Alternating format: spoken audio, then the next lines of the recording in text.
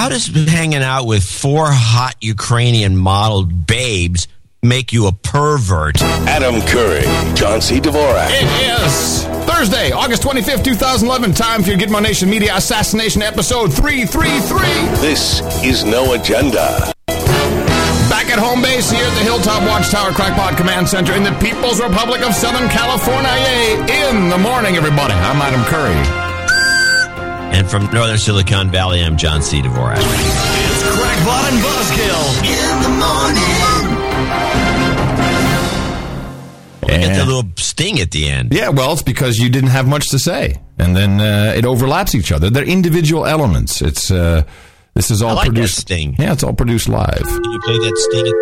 33. Announcing a 33. Hey, it's our lucky 333 show, John. And congratulations to you, my friend, on 333 episodes of pure copper. Right. Because that's about all we can do. Well, that worked. Yeah, we had plastic on the last show. My goodness. Well, we moved up the ladder. I'm telling you, wow. This is the paper anniversary. Yeah. Is that what 333 isn't? Yeah, that's what it is. It's paper? Yeah. Yeah, After it's you've married for 333 years. Then you get a paper anniversary. Yeah. So in the formaldehyde anniversary. In the morning to you, John. In the morning to you, Adam, and all ships at sea in the morning, and feet on the ground, boots in the air, and everything in between. Yes, and of course, all the boots on the ground in Libya, and of course, all of our human resources who have joined us today in the chat room, noagendastream.com, noagendachat.net. It's great to have you all on board. Some of you have been here for 333 episodes, and we highly appreciate that, as well as your government, who just loves you being all charged up so they can deplete you of your energy and your money and everything else. Or shake you up if on the East Coast. Yeah, we were right in the middle of that one. That was kind of interesting. Did you feel it? Did I feel it? We were on the 8th floor of the hotel. I thought, that's right. You had already checked in the Duchess. Well, it was, okay, so there are a couple of things we have to talk about. This does play into it. So we came down from New York, New Jersey, and we decided since the campground, there was no Wi-Fi at all at the illustrious Jersey City Marina and RV Park.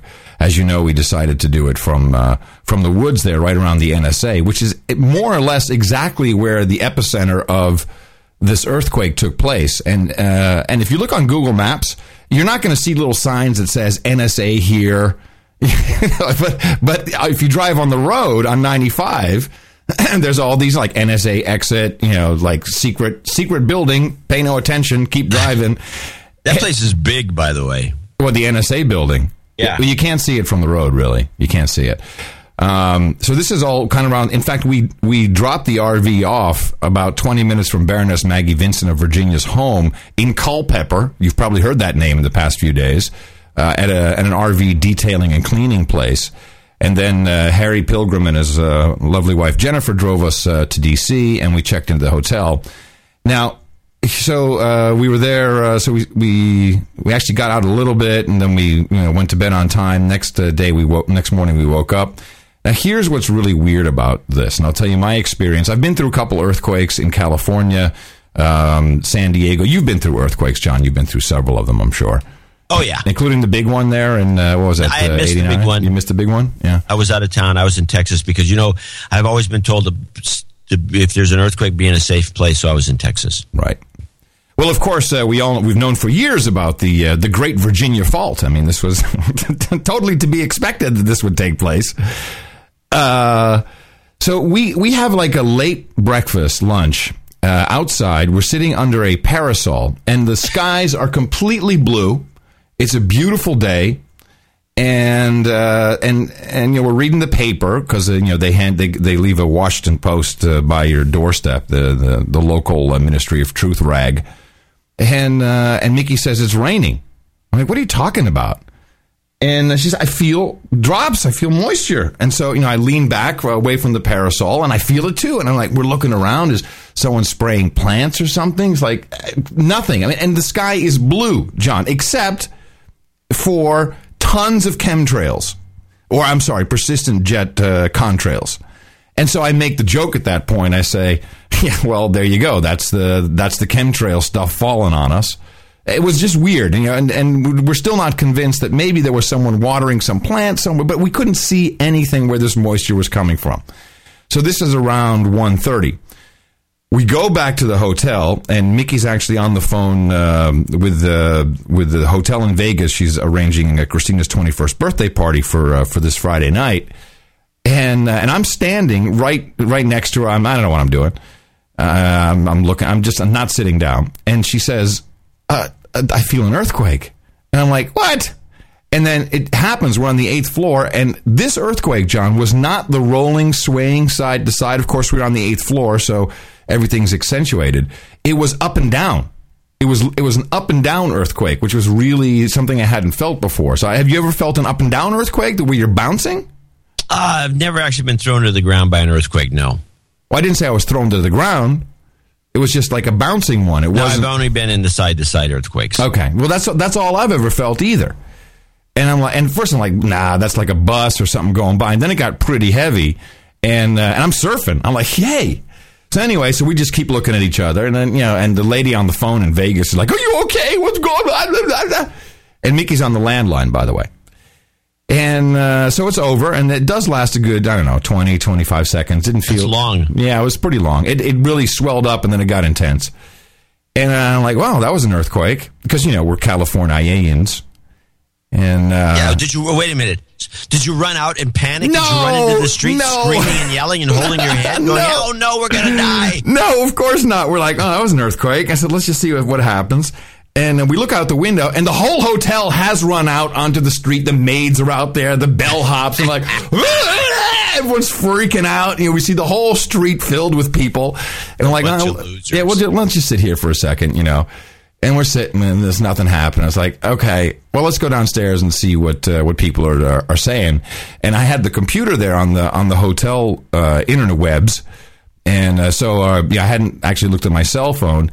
And then I see that, wow, this thing is as far north as Toronto, and people in New York. And I'm like, this is pretty interesting.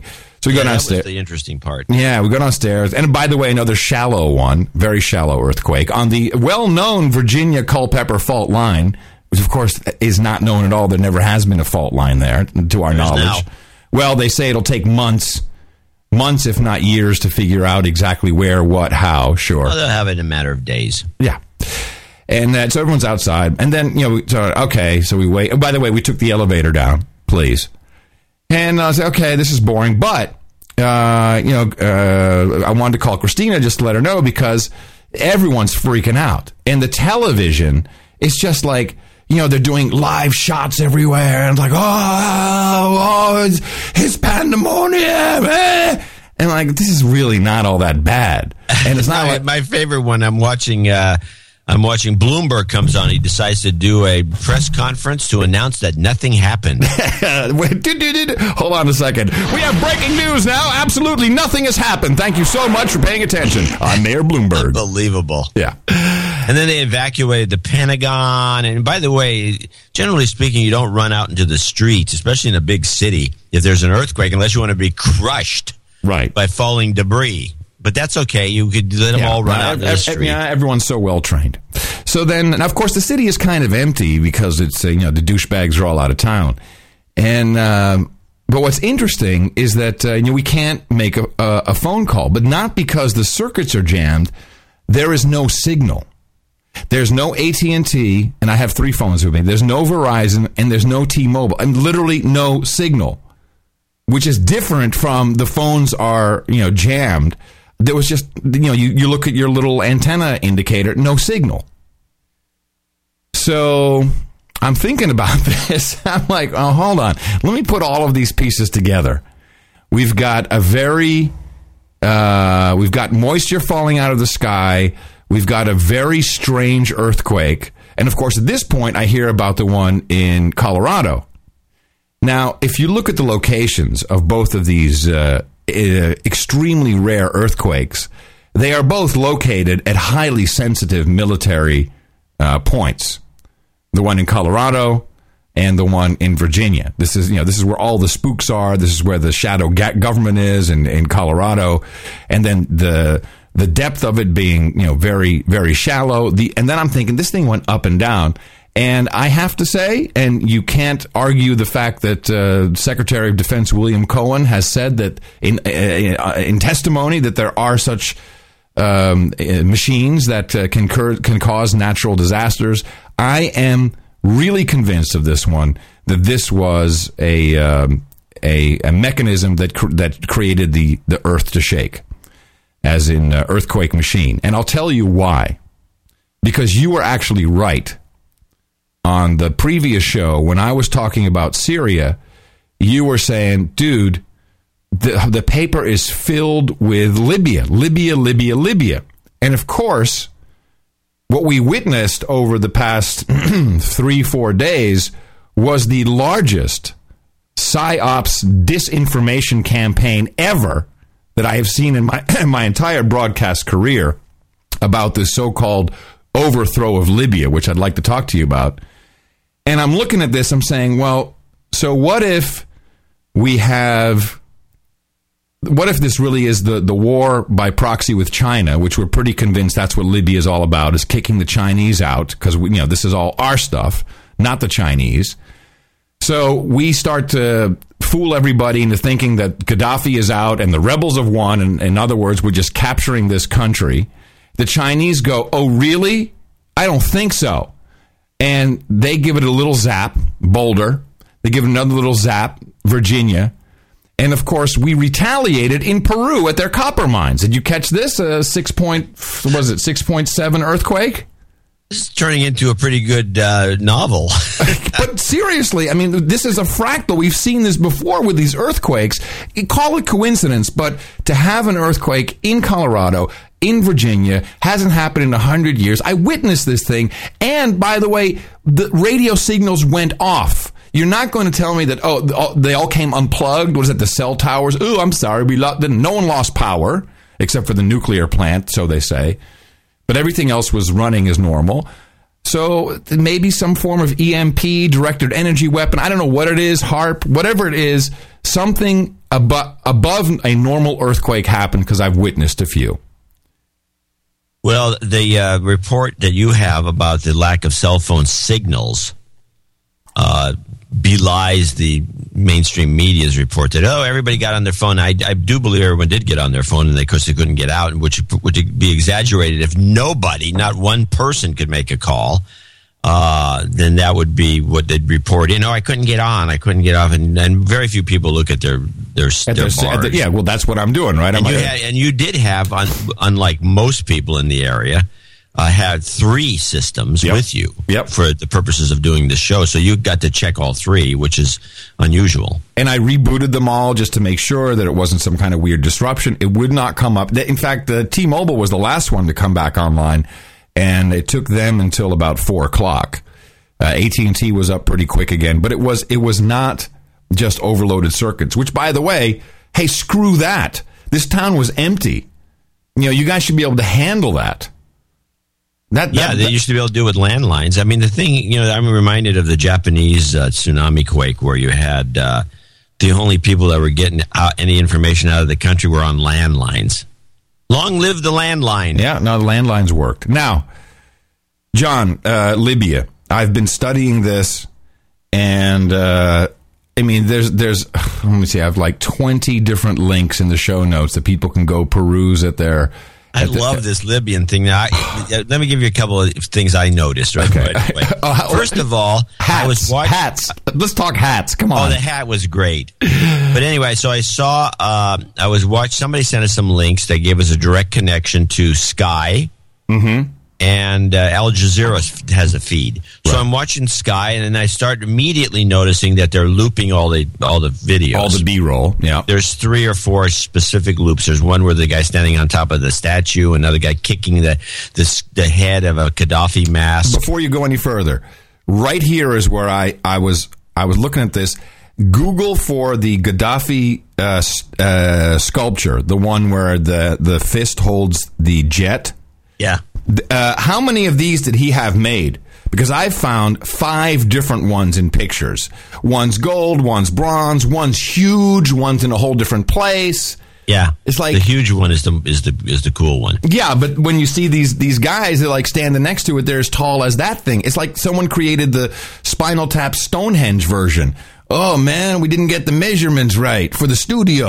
I know, it's really small. Yeah, and I know I found that peculiar when I first saw it too. And the guy standing on top. But anyway, the B-roll was always the same thing, and it was over and over and over again. They kept promoting it as live. And so I switched to Al Jazeera. They have the exact same B-roll. In fact, they took some screenshots of it.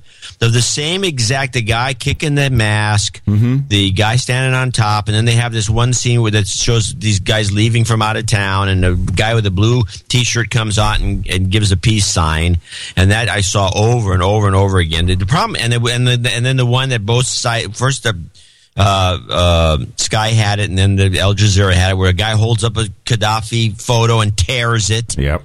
In half, and then they show that again and again and again, and so I don't even know. Somebody said, "Well, it's probably just some freelancer who took all this footage and he sold it to everybody," which is possible. But that was some of the best footage, and the whole thing just seems staged. So here's what I noticed: staged and more staged and so staged it was ridiculous. Now, let me throw one more in that really bugged me, please. They show these guys, here are the guys, the rebels, and they show these guys running around shooting aimlessly. And my favorite is the guys shooting. Yeah. They're just shooting aimlessly. Boom, boom, boom, boom, boom, boom, boom, boom, boom, boom, boom. I know. It's like, and the guys running along shooting and shooting. And there's nobody, they're not shooting at anybody. We haven't seen one dead soldier. Now, worse than that, none of the star anchors are there. None of the big guys. It's all these people you've never heard of before, and they all stand there and just say, "Here's what happened. Here's what." They don't have any video of anything. Apparently, video cameras don't work anymore because you and I, we really, what the hell? You and I, we really, we look at television differently than most people because we know how it's made. I mean, I've done fake satellite interviews with Janet Jackson. I've done edits that just impossible things And in fact, the BBC showed what they called Green Square. Look at all these people, and it was like throngs of people in Green Square holding up Indian flags. The new Libyan flag looks very similar to the Indian flag. And you can see the little circle in the middle, which is the Indian flag. They're showing video footage of somewhere in India and saying that's Green Square in Libya. Now, could it be an honest mistake from some idiot producer? Yeah, possibly. But then, and this is all over the Arabian television channels, of course, Libyan state TV as well, which, you have to question everything. But the claim is that Al Jazeera, who of course we know are an MI6 outfit, they're funded by the Sultan of Qatar, or whatever the guy's name, Qatar. That they built a replica of Green Square in Doha. And when you look at all the freeze frames, there are some differences in this, what is it, the Freedom Gate or Freedom Arch, whatever it's called. There are real differences between the ones that, from historic pictorial evidence and what they were showing. And by the way, nicely lit. Did you see the lights on that thing? They've got trusses, they've got Very lights, they've got RoboCams. This thing is a setup. It is the biggest disinformation psyops campaign I have ever seen in my life. This is Wag the Dog, real Wag the Dog stuff. And everything is bullcrap. Everything. And I got two clips. Here's one guy. Let me see. What's his name? Is this Jeremy Scahill? I think this might be the guy. He's in Libya. He kind of lays it out. Hold on. Remember that the situation in Libya is very different than a lot of the other revolts or revolutions we've seen with the Arab Spring.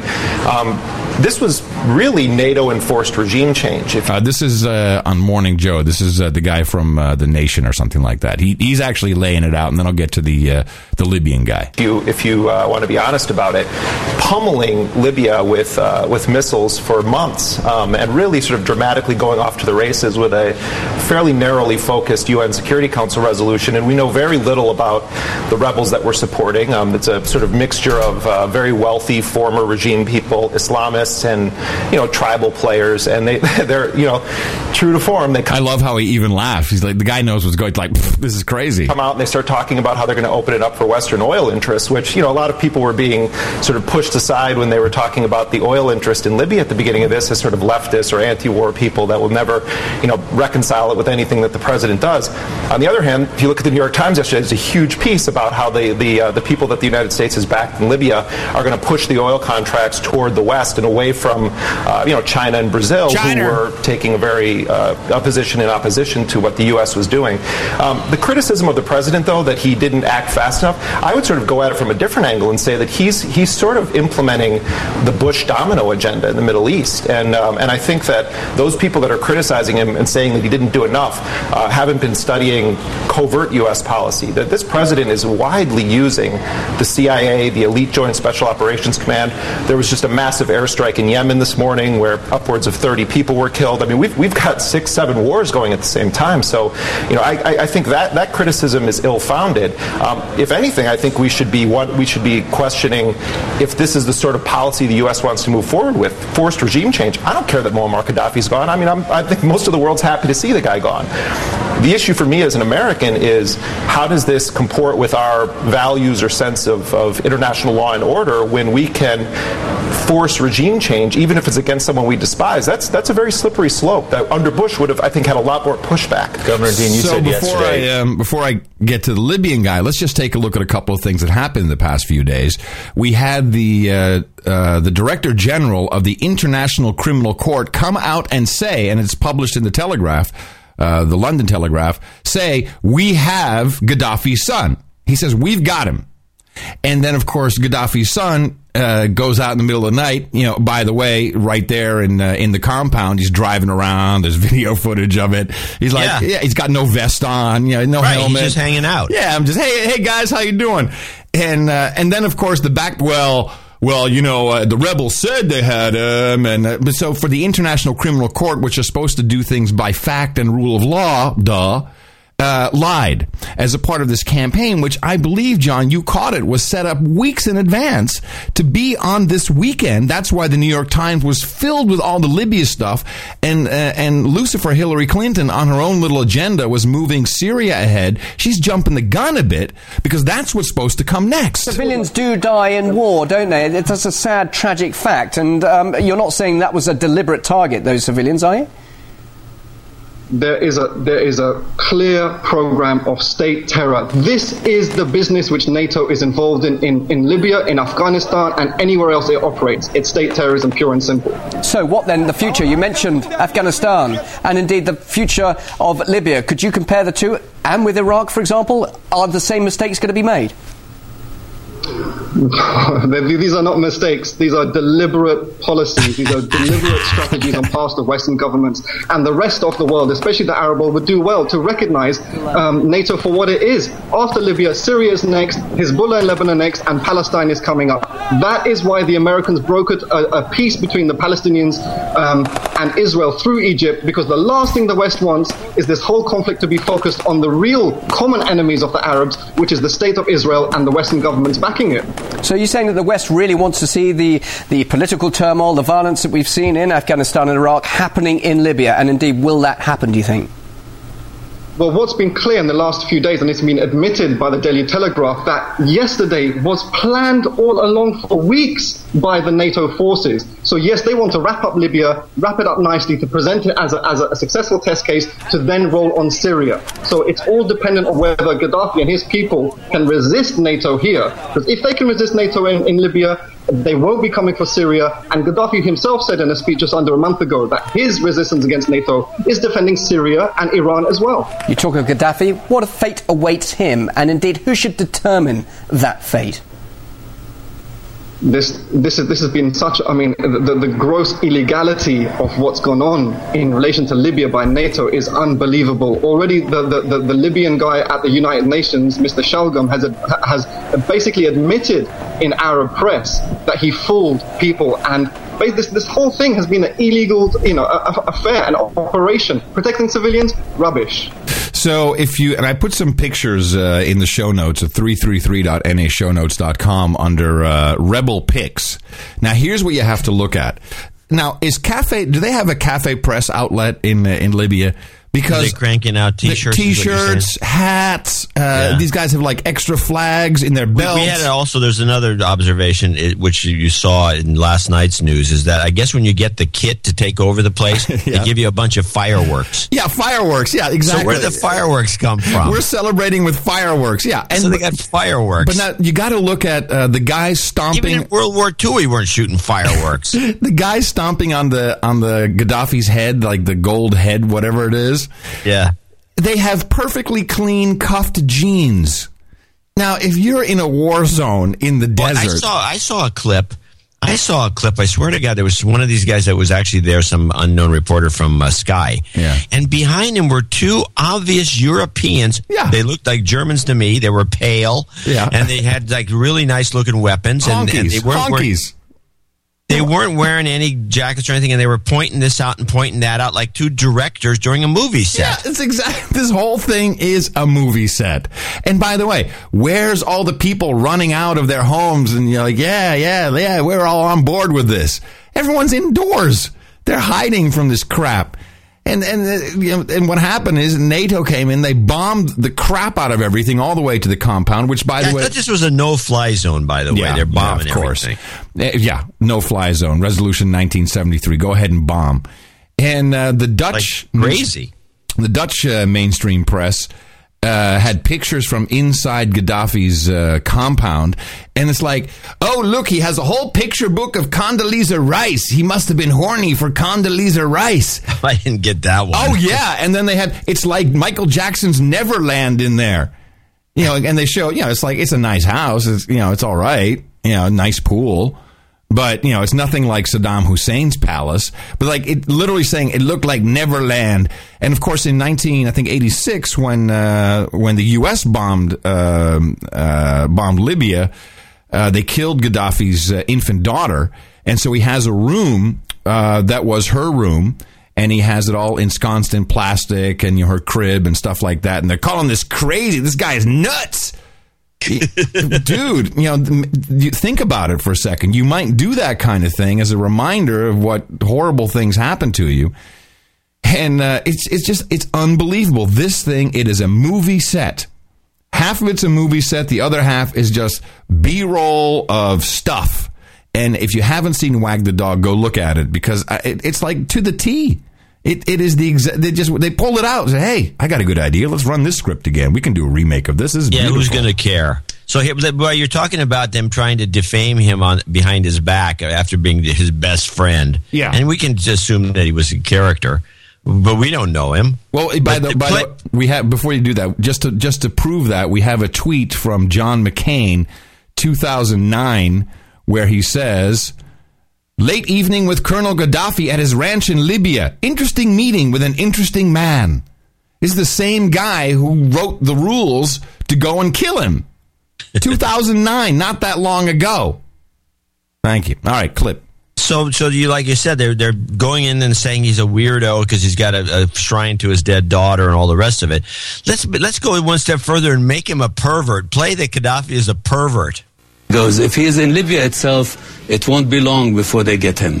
But wherever he goes, wouldn't the rebel government, the government that takes over in Libya, eventually demand that he be brought back, say, for trial?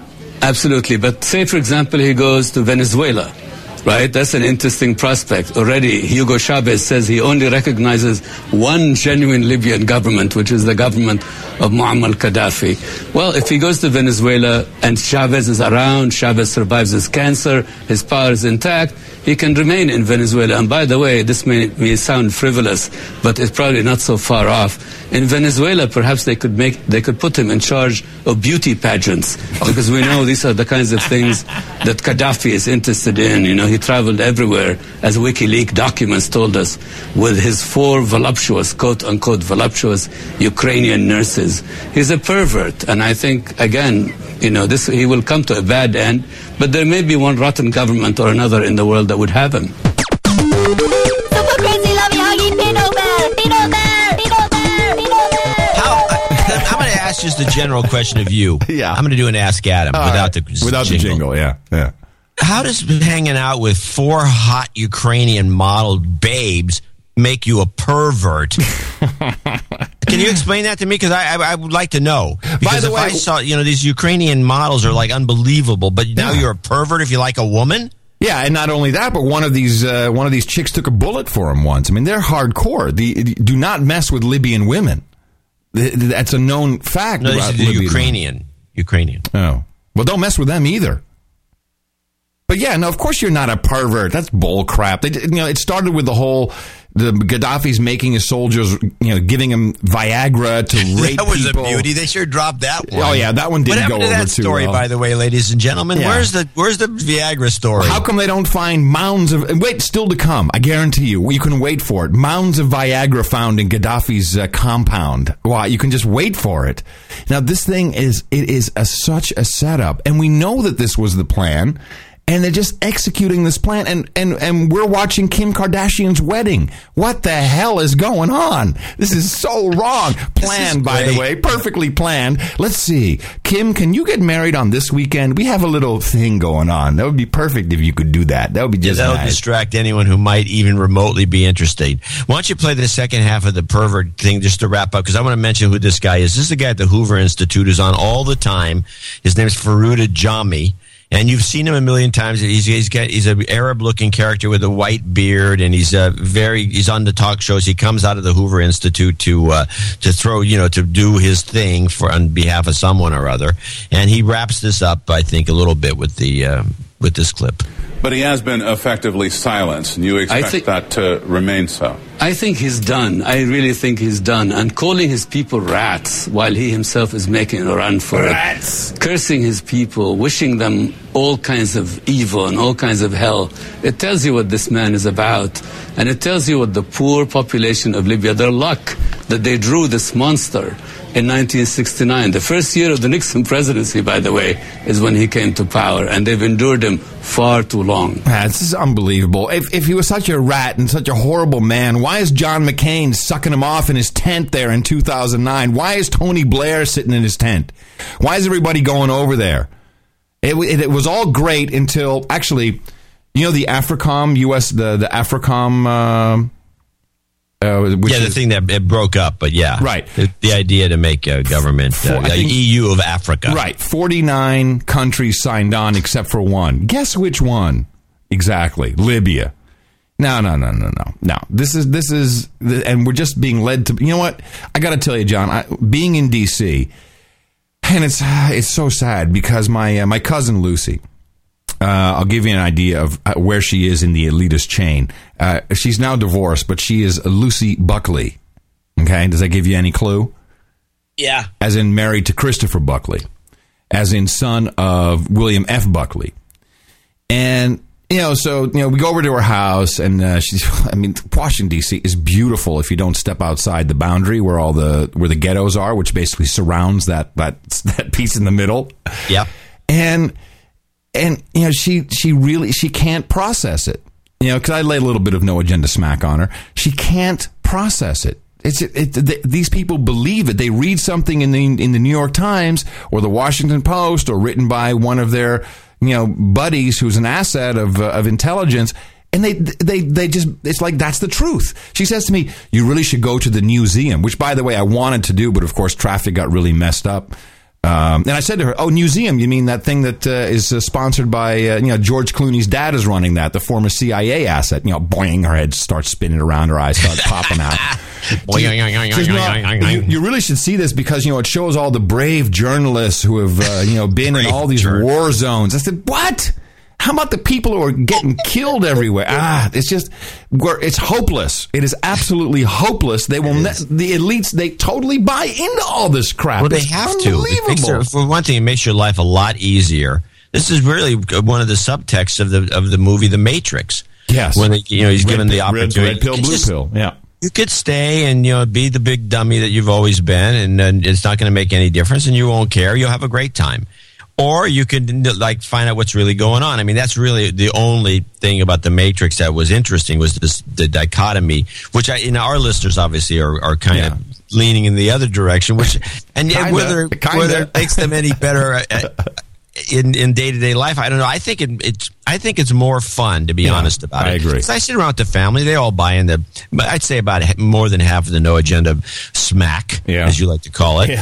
And we watch when we watch the news or watch anything, we laugh and hoot. Yeah, it is hilarious to watch. I was with Buzzkill Jr. this morning watching the Today Show, and they had a bunch of bull crap about how students can fix up their little dorm rooms for less than $300, and then they showed these dorm rooms that looked exactly like prison cells. And JC points out that all the furniture made in Washington State and most of the country, furniture for dorm rooms in the universities, are all made by prisoners. Yeah. So we were sitting around, and Lucy's son Connor, who is a beautiful genius of a kid, he's going to Tufts, of course, and his friends come over. One's at Princeton, one's at Tufts. These are all the top schools. And this one girl, she's like, "Yeah, I've," and they're very aware of how bad DC is, and the school system, I think, is the worst in the nation, and it's, the whole place is falling apart outside of this protected ring of fire. Yeah, the green zone. Yeah, the green zone. Exactly. And she's saying, like, well, over the summer I worked with, I taught kids creative journalistic writing, and I go like, "Oh, really?" And so tell me about it. Said, well, yeah. And so what'd you teach them? Well, I don't know. I really didn't know what I was doing. That's great. Very sweet. They can't help it. But those kids, they're lost. Forget about it. They will not make it through the revolution. There's just no way unless they start to grok something. But that place is so protected. They unveiled it was so funny. They unveiled, after like 25 years, the statue of Martin Luther King Jr., made by a Chinese guy, by the way. And have you seen this thing? It's gorgeous. But he looks like Jay-Z. Yeah, he looks I like him coming out of the rock. Yeah, but he looks angry. Oh, I actually haven't seen it. His face. I was looking at No, he looks angry. His arms are folded like he's almost throwing a gang sign. It's crazy. It's like, really? That's what after 25 years, that's what he gets? That's funny. Oh, yeah. Of course. Did you get to see it live? Yeah, of course. We saw that. We saw the Lincoln Memorial. Before or you saw? Did before. You see that was all before the quake. Yeah, because all this stuff's cracked now. Nah, bull crap. None of it's cracked. They say that's what I saw in the news. The news doesn't lie. Yeah, the Washington Monument is leaning. It's falling over. The reflection pool is empty. How lame is that? It's drained. It's always been empty. Oh, you mean drained? Yeah, there's drained. No water. There's no water in it. Oh, they had to take the water out because of the quake. They didn't want it leaking out. They didn't want it splashing on their flowers. Or whatever. Wow. Yeah. But that's stupid. Yeah, and it's like a big pit, like a big construction pit. I don't know what's going on. So, one final clip, which is just to show you the hubris of the military-industrial complex. Did you know that the Libyan rebels were using drones, that they had their own drones? No, I did not know that. Oh, yeah. Well, the company that makes the drones, the Arian Scout unmanned aerial vehicle used by the Libyan rebels, has put out their own little PR video to celebrate the fact. With cool music. While NATO countries fly UAVs high above Libya, none of these UAVs or the vital intelligence they provide was available to the rebels until now. The rebels have been using the... By the way, horrible voiceover. Dudes, next time call me. This is like... It hasn't been available to the rebels until now. That's how you got to do it, not this wimpy-ass thing. Arion Scout micro UAV to acquire intelligence on enemy positions and to coordinate their resistance efforts. The Arion Scout is a small, easy-to-fly, man-packable flying robotic reconnaissance system designed for operation in real-world harsh conditions. With only a day and a half of training flights, the rebels put the Scout into service on the front line. With its vertical takeoff and landing ability, the Scout can be deployed in tight quarters and hover and stare at its target. Weighing just 3 pounds, soldiers are able to pack the system into a suitcase or a backpack and then deploy in seconds. Instead of using joysticks, the Scout uses a map-based touchscreen interface that allows new users to pilot the system in just minutes. Where was the guy with the iPad flying that thing and all the B-roll? Where was that? You should see this thing, by the way. It can do tracking, lock on the targets. It can carry little payloads. It can shoot an arrow at you or whatever. And the Libyan rebels were using this? Sure. Yeah. Oh, yeah. Absolutely. Now, just to wrap it up on this. Is that the same rebels that were running past the building with an AK-47, shooting aimlessly? Yeah. The ones wearing the Rockports. I like those guys. Rockports. Yeah. I love the guy with the AK-47 with the grenade launcher with the sandals. That was another good one. These are great pictures. You got to see them. And once you get through it, you just laughable. I want to add to your, we have the mention that the New York Times had promoted the Libyan thing this last week, but this week it's just to add to your theory of a week ago. I want to point out today's New York Times has a couple of interesting pieces. One, by the way, which we'll talk about maybe after the break, but on page A14, which is part of the inside. There's a little thing that comes out if you take the middle of the front section out. That's always got the coded stuff. There's the handover picture. It's handover of what? You'll see when I explain this picture. You'll see what I'm talking about. It's a huge picture. It's the biggest picture on the page of Gaddafi doing a brother. One of those shakes, a black soul shake, where you're not grabbing, but your hands are up in the air. You're with Assad. Oh, of course. He's got a big picture that says Colonel Muammar Gaddafi and President Assad in 2008. One is now on the run, the other fighting for power. Well, there you go. Yeah. It's a handover. It's a symbolic photo to let us know that, okay, we can take our attention off of this and let's put it on this other idiot. Which, of course, is the entire plan, and boots on the ground are coming. We have Richard Haas of the Council on Foreign Relations actually calling for boots on the ground. Because here it is. The Financial Times had an editorial written by Council on Foreign Relations President Richard Haas titled, "Libya now needs boots on the ground." Well, I guess that would be clear is what's going to happen. So, of course, we need a peacekeeping force to be in there to help the rebels. And, of course, both the United States and the EU are now trying to shore up between $1 and $1.5 billion for these guys, for a bunch of guys with a website. Please, how insulting is that? And we've seen that model before. Yeah, of course. But even the Times reported that the oil is now being divvied up. And let's not underestimate the water, by the way. What Gaddafi built there, that whole man-made river with water is very important in places like, the desert. And that's a huge resource, which is why it hasn't been blown up, because, it's kind of like handy to have. We have the SAS, according to the Minister of Defense in Gitmo Nation East. British Special Forces are on the ground in Libya helping to spearhead the hunt for Gaddafi. So, this thing was beautifully executed. Done while, of course, our president is playing golf. That's how we do it, because we can't have that. I think that's code now. Yeah, when he's out on vacation or playing golf, of course it is. Yeah, of course. So he goes on vacation. That's the signal. Yep. That something's going to happen. Yep. You can sell your stocks or do what you have. Figure out what to do. Buy oil or whatever, or sell whatever. Whatever. We don't know what to do. If we knew what to do, we'd do it. We'd be rich. Yeah, we're dumb. We're dumb. But we do know there's a code here. Yeah. We just don't know what it means. That's the problem we've got. By the way, before we get to our to thanking some of our producers, remember the you didn't really like it that much, but remember the Washington Insider, the White House Insider, who was talking to this one guy who has a blog about everything that's going on in. He apparently was part of he's part of the Democratic Party and the National Committee, whatever it is, to they basically run whoever their candidate is.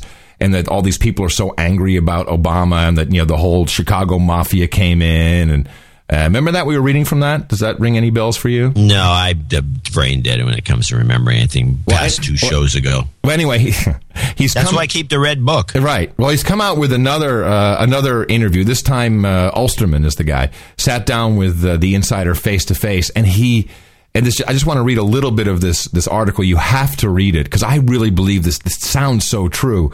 That Obama is so removed from everything. Oh, yeah. He sits upstairs on the second floor in a room next to Valerie Jarrett's room because, of course, Daley, who we hear nothing about, is running the show. And, of course, the Chicago mob is downstairs running everything. He sits upstairs with his flip-flops on in a big couch, like a recliner chair with his flip-flops. His leg is hanging over the... Here it is. There's a lot...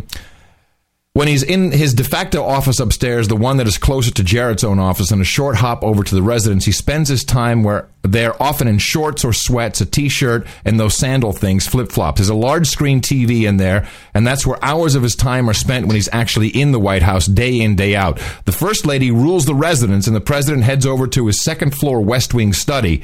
Starting around last spring, he started taking regular briefings in there, and the instructions that went out on those briefings to the president were they were supposed to be brief. Anything more than 15 minutes is unacceptable.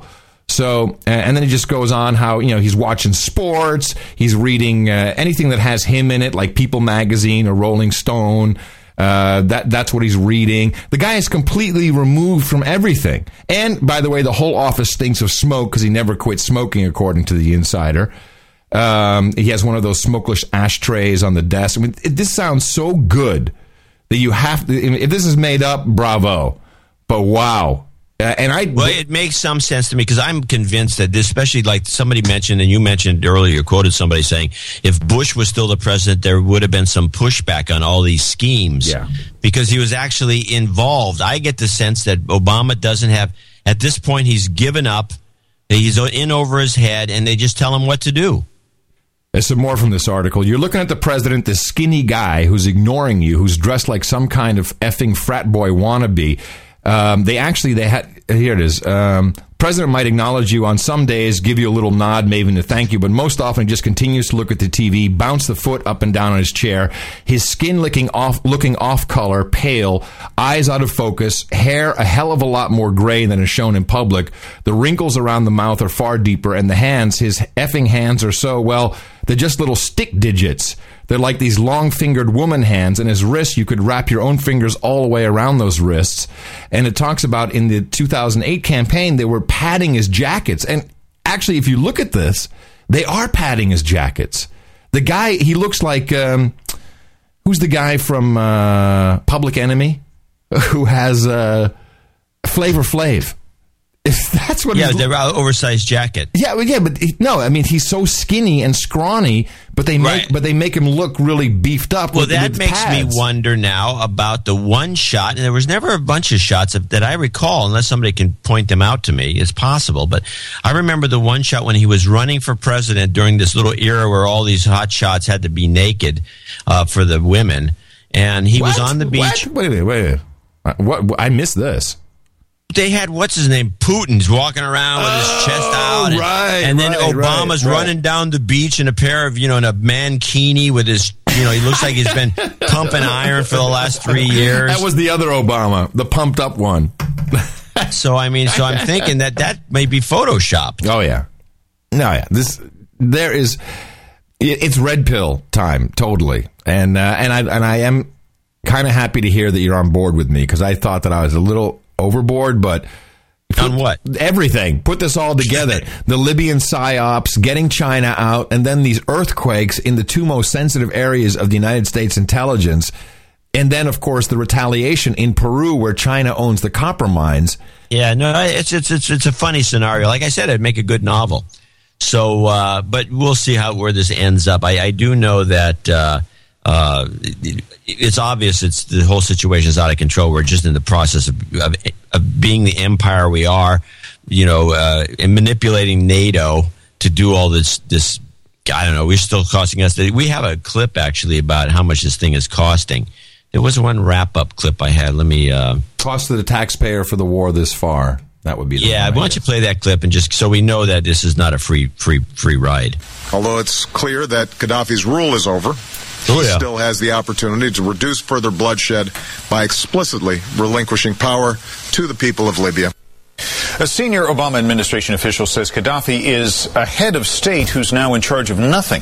Pro-Gaddafi units are still fighting, but the space in which they are able to operate is shrinking dramatically. Space? The cost to U.S. taxpayers for the operation in Libya is estimated to be $896 million. Oh, no, it's more than that. No. We read the documents. They expect it to be $2.3 billion by the time all is said and done. Yeah, it's more than that. This is old. This is an old clip. And by the way, we're watching these guys on these loops, these idiots that are just shooting these cannons off the back of pickup trucks, boom, boom, boom, boom, boom, right into nothing. And don't they look like Mad Max set pieces? Totally, it's just ridiculous. How do they? What does it take to throw a hand grenade under one of those trucks and take care of it? It is. It's Mad Max. It's Wag the Dog. I want to know who the producer is. It's got to be Tom Hanks or Spielberg or someone like that. So I'm watching these guys, and they're showing them running down the street, shooting aimlessly at some building, with another guy videotaping it. And everything. Those bullets. These guys are shooting some big shells. These are like $1, $2. 50 caliber. These things aren't cheap. No. And this is your money, your taxpayer money, in each one of those. Boom, boom. And then these idiots are shooting them in the air. I mean, talk about, now, if you're in a war and you don't just waste all your ammunition by going nuts and shooting all your bullets in the air. No, that's what the fireworks are for.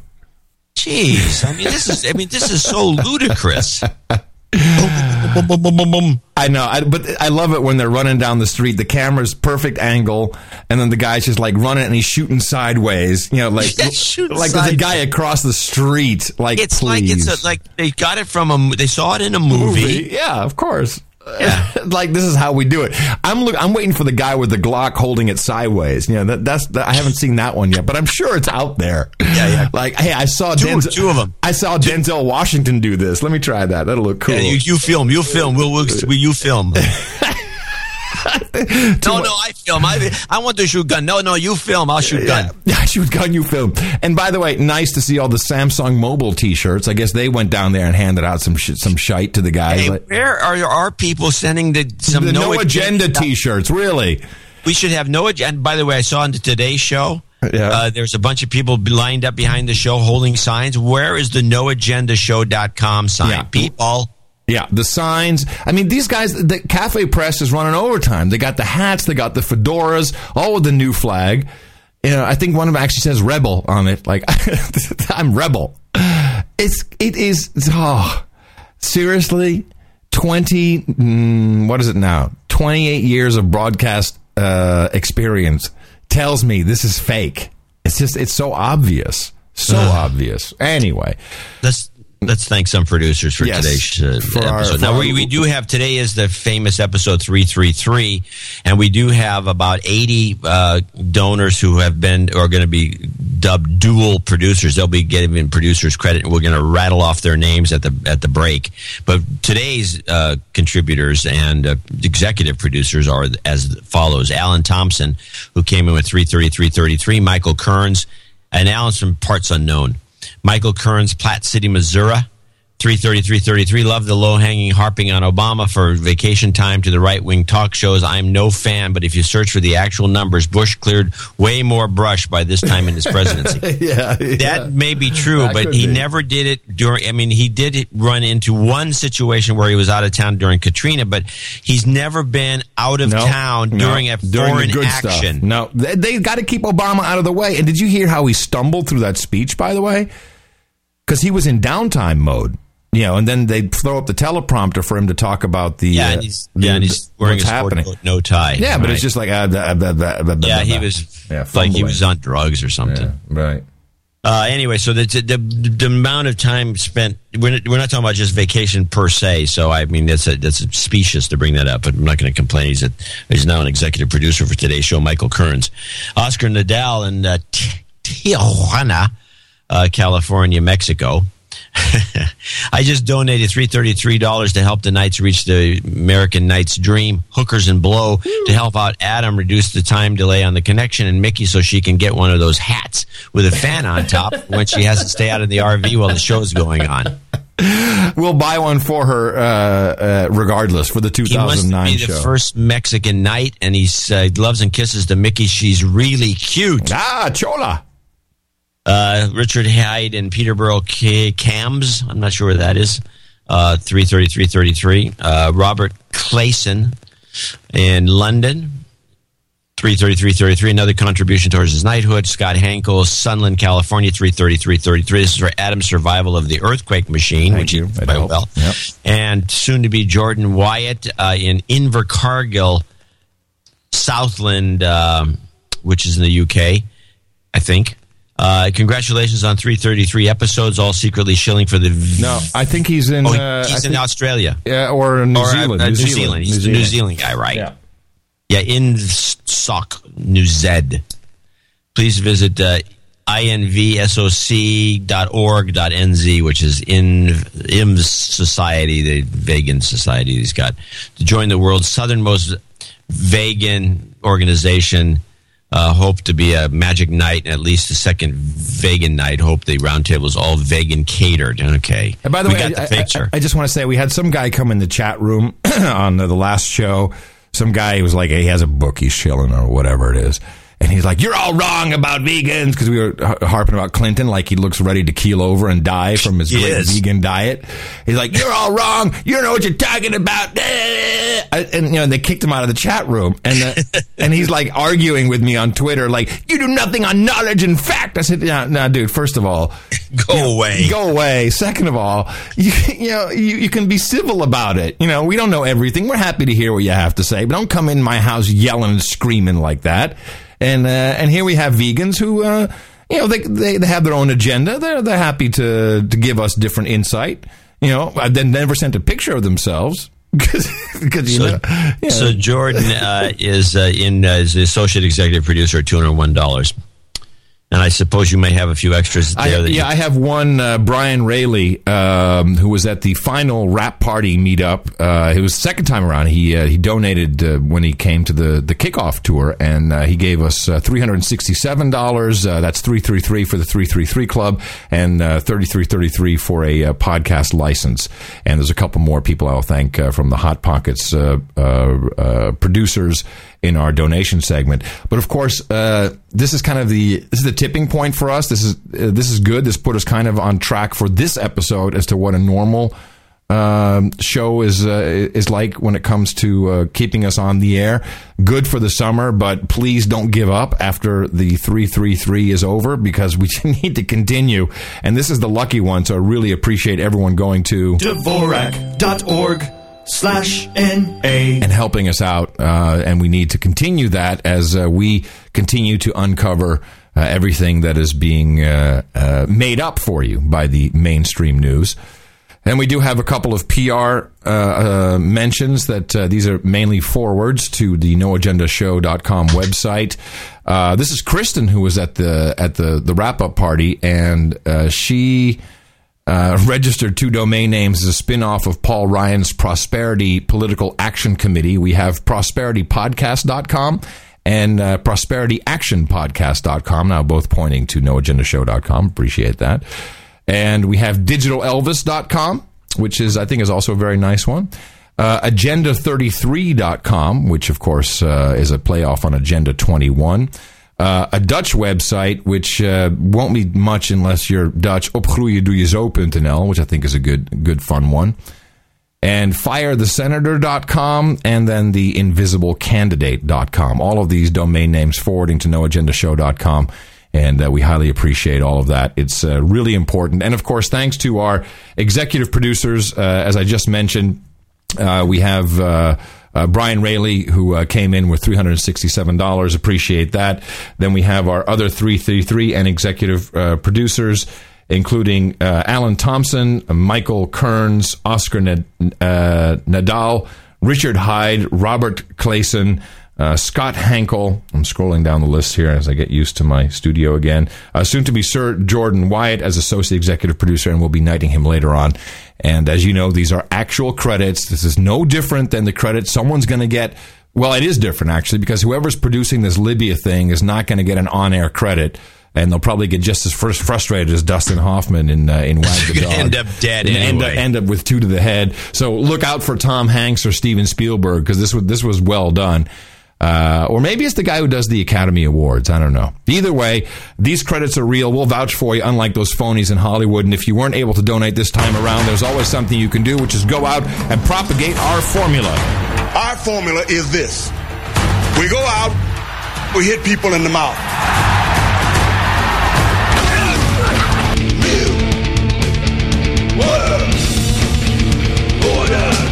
Say it, everybody, now. Shut up, slave. So before you launch into anything, John, I just want to say that it is great to be back home. We had a great time on the road, but wow, I really miss just being in my place of business. It was so hard doing anywhere, and of course we traveled yesterday, so I'm light on what I normally do anyway. But man, oh man, it's so good to be back. I mean, as much fun as it is, I really don't want to leave again. I just want to sit here and just do the show. It's and the shitty connection we had. It's like I really miss talking with you. That was bad. Yeah, well, last show was particularly crummy. Yeah, it was quite bad. So, a couple of interesting things I found. I was watching C-SPAN, and I ran into Jean Chrétien, the ex-Prime Minister of Canada, and he had. There's 2 clips I got from him. One's a little long, but it's one of them is the clip of what when the when the Iraq War was begun by Bush. And the Canadian, you have to remember, this is so long ago that it's like, a decade ago, we forgot some of the details. Like, for example, the Canadians did not join in. He was the prime minister at the time. Right. I remember that, yeah. And the French didn't join in, and all of a sudden we're calling French fries freedom fries. Freedom fries, right. And we're bitching about how the French are a bunch of pigs because they didn't join the stupid war and all the rest of it. Pussies. And of course, we let them come back into the fold with this Libyan deal, and so they took the lead. And now, okay, everybody's happy again. But anyway, Chrétien, who has the world's worst accent, does tell an interesting tale about and I think it has a punchline too. It's a little long. But he explains what happened and the crap that he had to go through for not going to this stupid war in Iraq. Prime Minister, could you explain to our American friends how you got to make the decision not to participate in the Iraq war? It was easy. It was they were wrong, and I said so.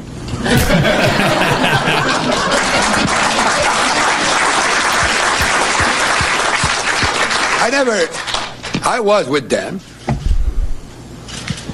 and they tried to persuade me, my friend Tony Blair in particular. What's going on there? Someone's whispering? What's going on there? Some idiot that had the mic in the audience was whispering, and it ends real. All right. And one day he was telling me, Jean, Saddam is a terrible dictator. I said, of course he's a terrible dictator. But I said, if we are in the business of replacing those we don't like, who is next? And I said, by the way, you're the number 1 in the Commonwealth, and I am more or less the number 2.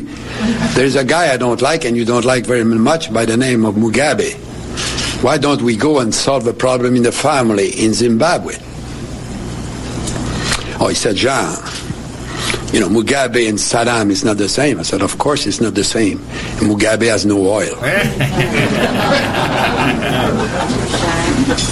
And, so they were not happy with me, I have to tell you. And it was tough for me. Because we're a neighbor to America. The business people were very scared. They were afraid of retaliation.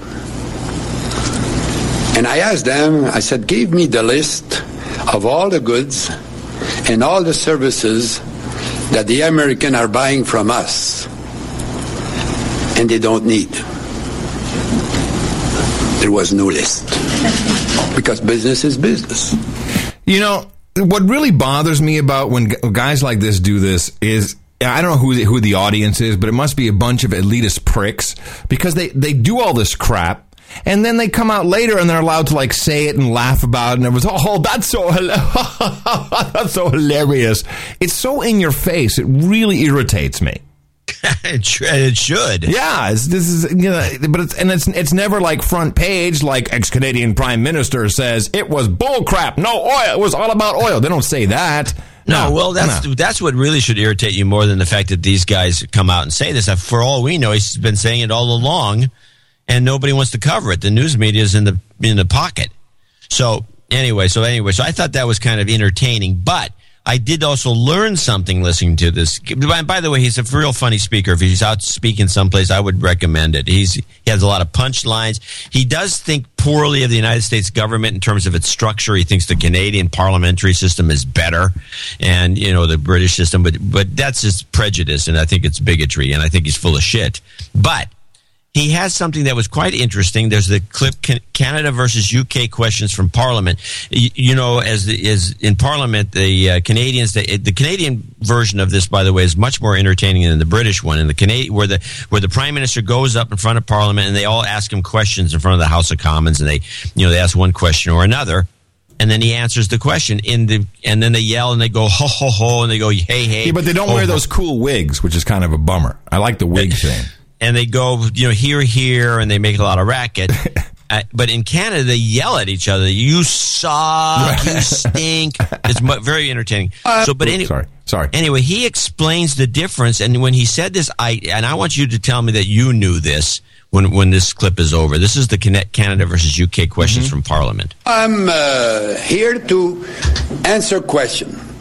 We have a great tradition in Canada. When you're a minister and when you're prime minister, you have a question period. The prime minister is expected to be there 3 times a week, sometimes 4 times a week. It lasts 45 minutes, and he answered most of the questions.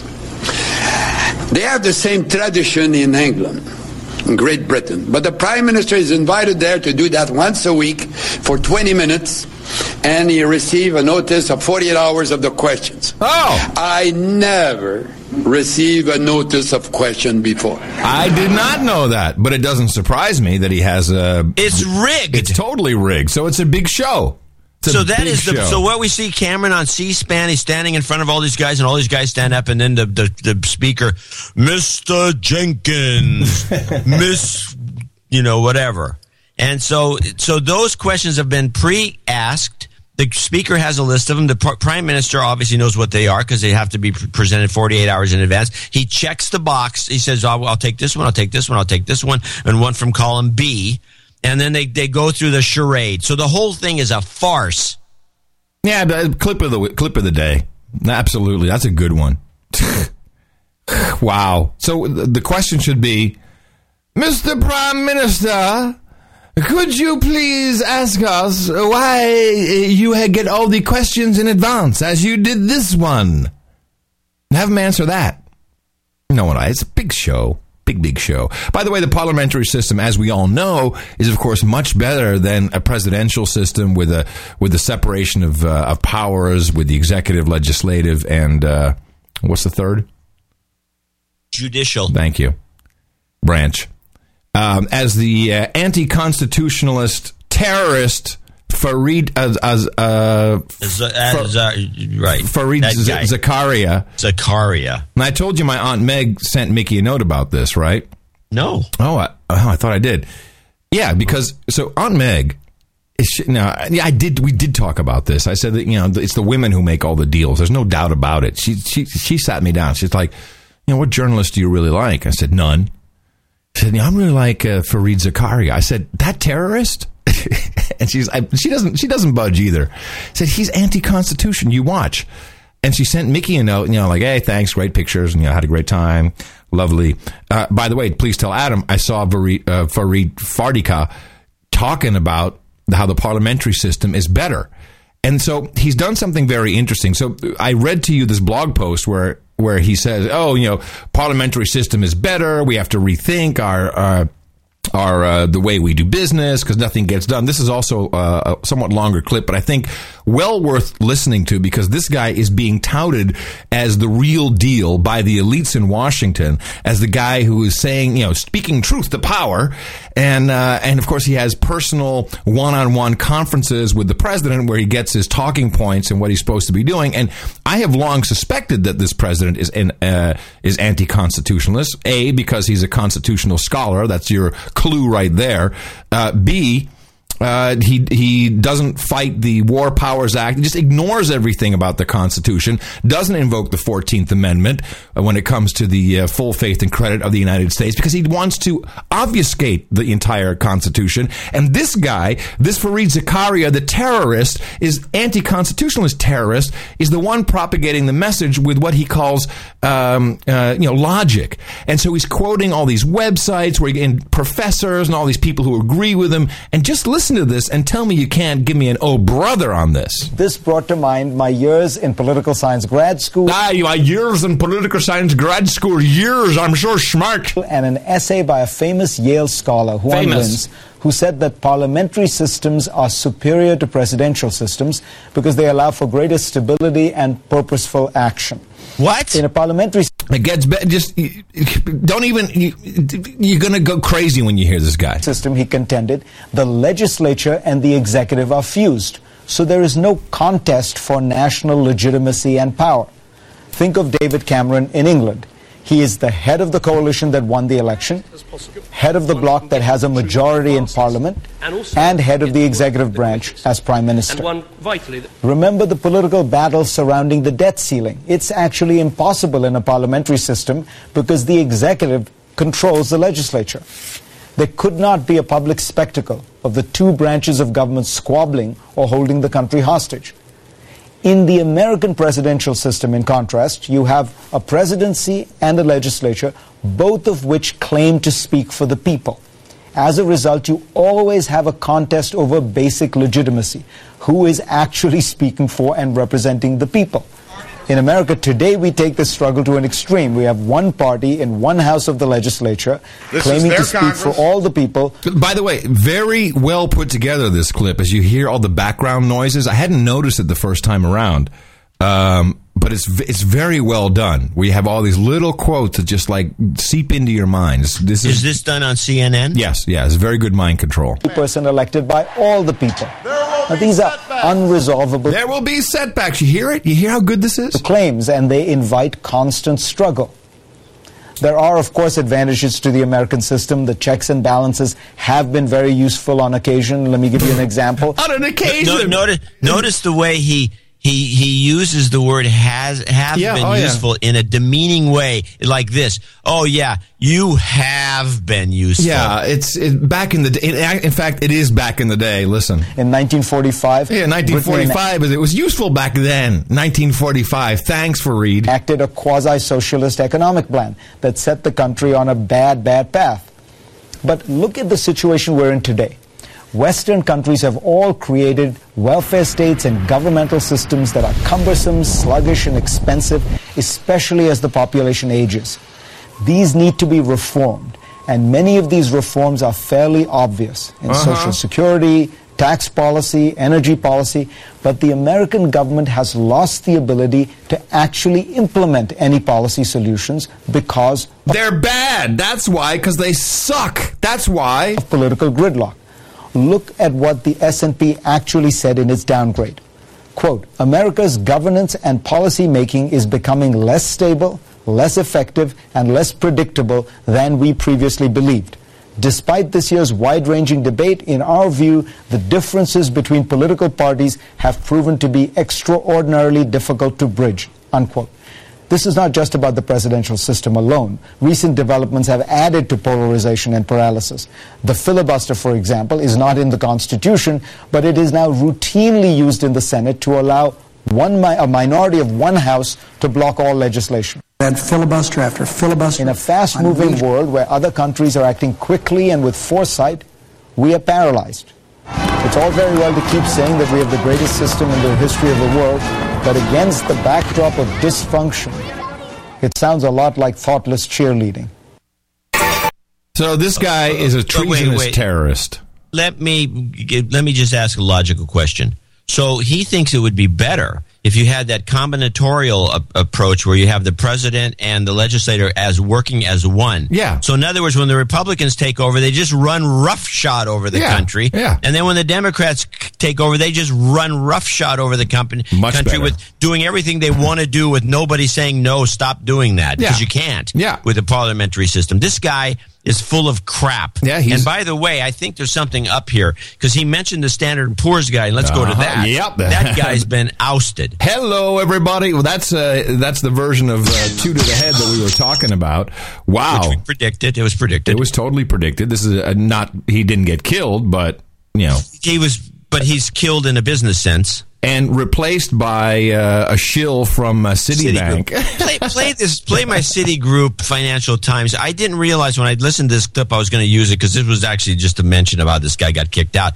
But then when I listened to it, I realized, and you have pointed this out before, the Financial Times has been compromised. You had a Financial Times story earlier in the show that was a compromised story. This sounds to me like a compromised story. In other words, the Financial Times is in on this. Play that. President of Standard & Poor's is resigning just weeks after the ratings firm issued a controversial downgrade of the U.S. government's debt. The Financial Times says the departure of Devon Sharma has been in the works for quite some time. I read he will be replaced by Douglas Peterson, a top executive at Citigroup. Yeah, I read that. I love that. Been in the works for some time, my ass. Yeah, we didn't want to report on it because we didn't think it was interesting until now. Like, if they knew that, they should have reported on that weeks ago. Been in the works for some time. Oh, so. And meanwhile, of course, what is not discussed in the news at all is now we know that the Federal Reserve gave out $1.2 trillion. That's a whole year of our tax money in secret loans to Citigroup, Bank of America, but also, a whole bunch of foreign companies. This is the Bloomberg guys have been following up on this. One guy got, I believe, killed for even requesting doing the Freedom of Information Act. He died, unfortunately, of a heart attack or not even defined. And this is not discussed at all. At all. Just $1.2 trillion. Here's some money. And everyone else, just pound sand, kiddies. Screw ya. Pound sand. No, it's very disturbing. Anyway, so they got rid of the guy. Yeah. So now I'm thinking the guy's also Indian, and Zach or whatever his name is. He's Pakistani. Zach. Yeah, he's Pakistani. Yeah, well, the thing is, I'm not convinced that the in the scheme of things, that this notion of switching to a parliamentary system and redoing the Constitution is necessarily in the game plan. And I'm wondering how long this meme is going to last. I think it's been injected by an alien, kind of a subversive force. And I believe I'm going to predict that Fareed Zach is going to be ousted. Well, really? Yeah. Huh. I don't think it's a mainstream elite movement. I think this is a meme coming in from an alien source that is subversive, and I think he's going to be out. So you remember Christopher Shale? Does that ring a bell? Christopher Shale? Yeah, the name rings a bell. Yeah, he was the chairman of the Conservative Party who died at Glastonbury in the toilet. Oh, right. Yeah. So how interesting is it that they still have not published the toxicology report of this guy's system? And of course, they talk about the Chipping Norton clan. This is all back to Rebecca Norton and the Murdoch and Cameron. All these guys are snorting blow up there and Chipping Norton. So no toxicology report on this guy who died on the 23rd of June, 2011. But interestingly enough, Amy Winehouse, who died on the 26th of July, they immediately came out with her toxicology report. Like, nothing in there. So where's his Where's his toxicology report? Why is it taking so long? Isn't it just like a sample and you run it through some tests? Yeah. Yeah. You got your blood, you got your testing gear, you run it through, and then you analyze, and then you report. Nothing. How hard can it be? Absolutely nothing on that guy. Nothing at all. Yeah. We'll never hear anything that you mentioned. Of course not. It gets forgotten. People just forget. Yeah, they do. Which is good we're old, because we remember the strangest things. That's what I remember when I was a kid. That's what old people do. They remember really crazy things. Like this one. I remember, this must have been 2008/9, when maybe it was even before Obama became president, and we were talking about national service. Remember this? Like everything was going to be, national service. Yeah, and instead it morphed into everybody working for the Department of Homeland Security. Now that's the second biggest group in the world? Third. Okay. So under Section 6104 of this new bill entitled Duties, subsection B6, and I have a link to this bill, it's the Mandatory National Service Bill. Here we go. Quote, whether a workable, fair, and reasonable mandatory service requirement for all young people could be developed, how such a requirement could be implemented in a manner that would strengthen the social fabric of the nation, der Nazi, and overcome civic challenges by bringing together people from diverse economic, ethnic, and educational backgrounds. This happens at the same time that Prime Minister Cameron of Camelot comes out in a speech in Oxfordshire and says they want to put in national service for all these youngsters who apparently have nothing better to do than to riot. So this is a Gitmo Nation movement for mandatory service of our children. You will serve and you will obey. And it's disturbing. Do you think there should be some form of national service? You think this is a good thing? They talked about this during the election. I mean, when it was on one of Obama's things he wanted to do, but he wanted to create some sort of like an army, a brown shirt. Right, the brown shirt army. Well, I think that got pushed back a little bit. Yeah, no, this is mostly for volunteerism. I think they want to, there's no work. So, I mean. So might as well put them, get some slaves. Get some slaves. I mean, they can build furniture for dorms. Let me just hang with the riots. I don't think in this country that, this is a thing that, it's an idea that has come and gone. It was very popular during World War II, obviously, and they began in World War I, where they were trying to talk everybody into joining the army to go over to the butcher other people. Centric, miserable World War I, which was the stupidest thing that anyone ever took part in. And it kind of died off, and I don't think Americans need to, I think if they were better educated, then this isn't going to help. I don't know. I have mixed feelings about it. I don't like the idea personally. I don't think we should be forced into doing anything. If I had any more kids, I got one, I want them working for me. I need to put them to work for the family business, not for the douchebags. Yeah, I agree with that. Make them work for me on my farm or whatever. Here's a good, then talking about that, there is a law that has been, this is big controversial legislation that I have to follow up on it. I could do a little more details. I didn't plan it for this show. But there's now been some movement to make sure that the family farm, kids in the family farm can't drive the tractors without a license, and they have to be 18 years old. John, I played you the clip 4 shows ago. That's what I'm talking about. Yeah, you have to have a commercial. That's Agenda 21. That's the commercial driver's license that so, I mean, that's put in. See, that's the kind of thing that should be resisted. And as opposed to, this other thing. Yeah, this is bad. Well, just out now, Sparta. Well, I think it's about to get a lot worse. I have a really short clip here. You got to listen closely. This is about HR 645. And this is about the FEMA camps. And this is a House bill that is working its way through about, places to lock people up. And they catch up with Ron Paul in Iowa and ask him about HR 645. It's kind of funny because he goes, I don't know numbers, man. What are you talking about? And the guy mentions what the bill is about, and then listen to Ron Paul's response. I have a quick question while you're saying that. Do you think Americans are justified in thinking that HR 645 could lead to detainment camps for American citizens during martial law? I don't know this number. You'll have to tell me. It's the Emergency Center establishment. Yeah, I know that's their goal. They are setting up the stage for violence in this country. There's no doubt about it. Do you hear that? That's their goal. They're setting up for violence in this country.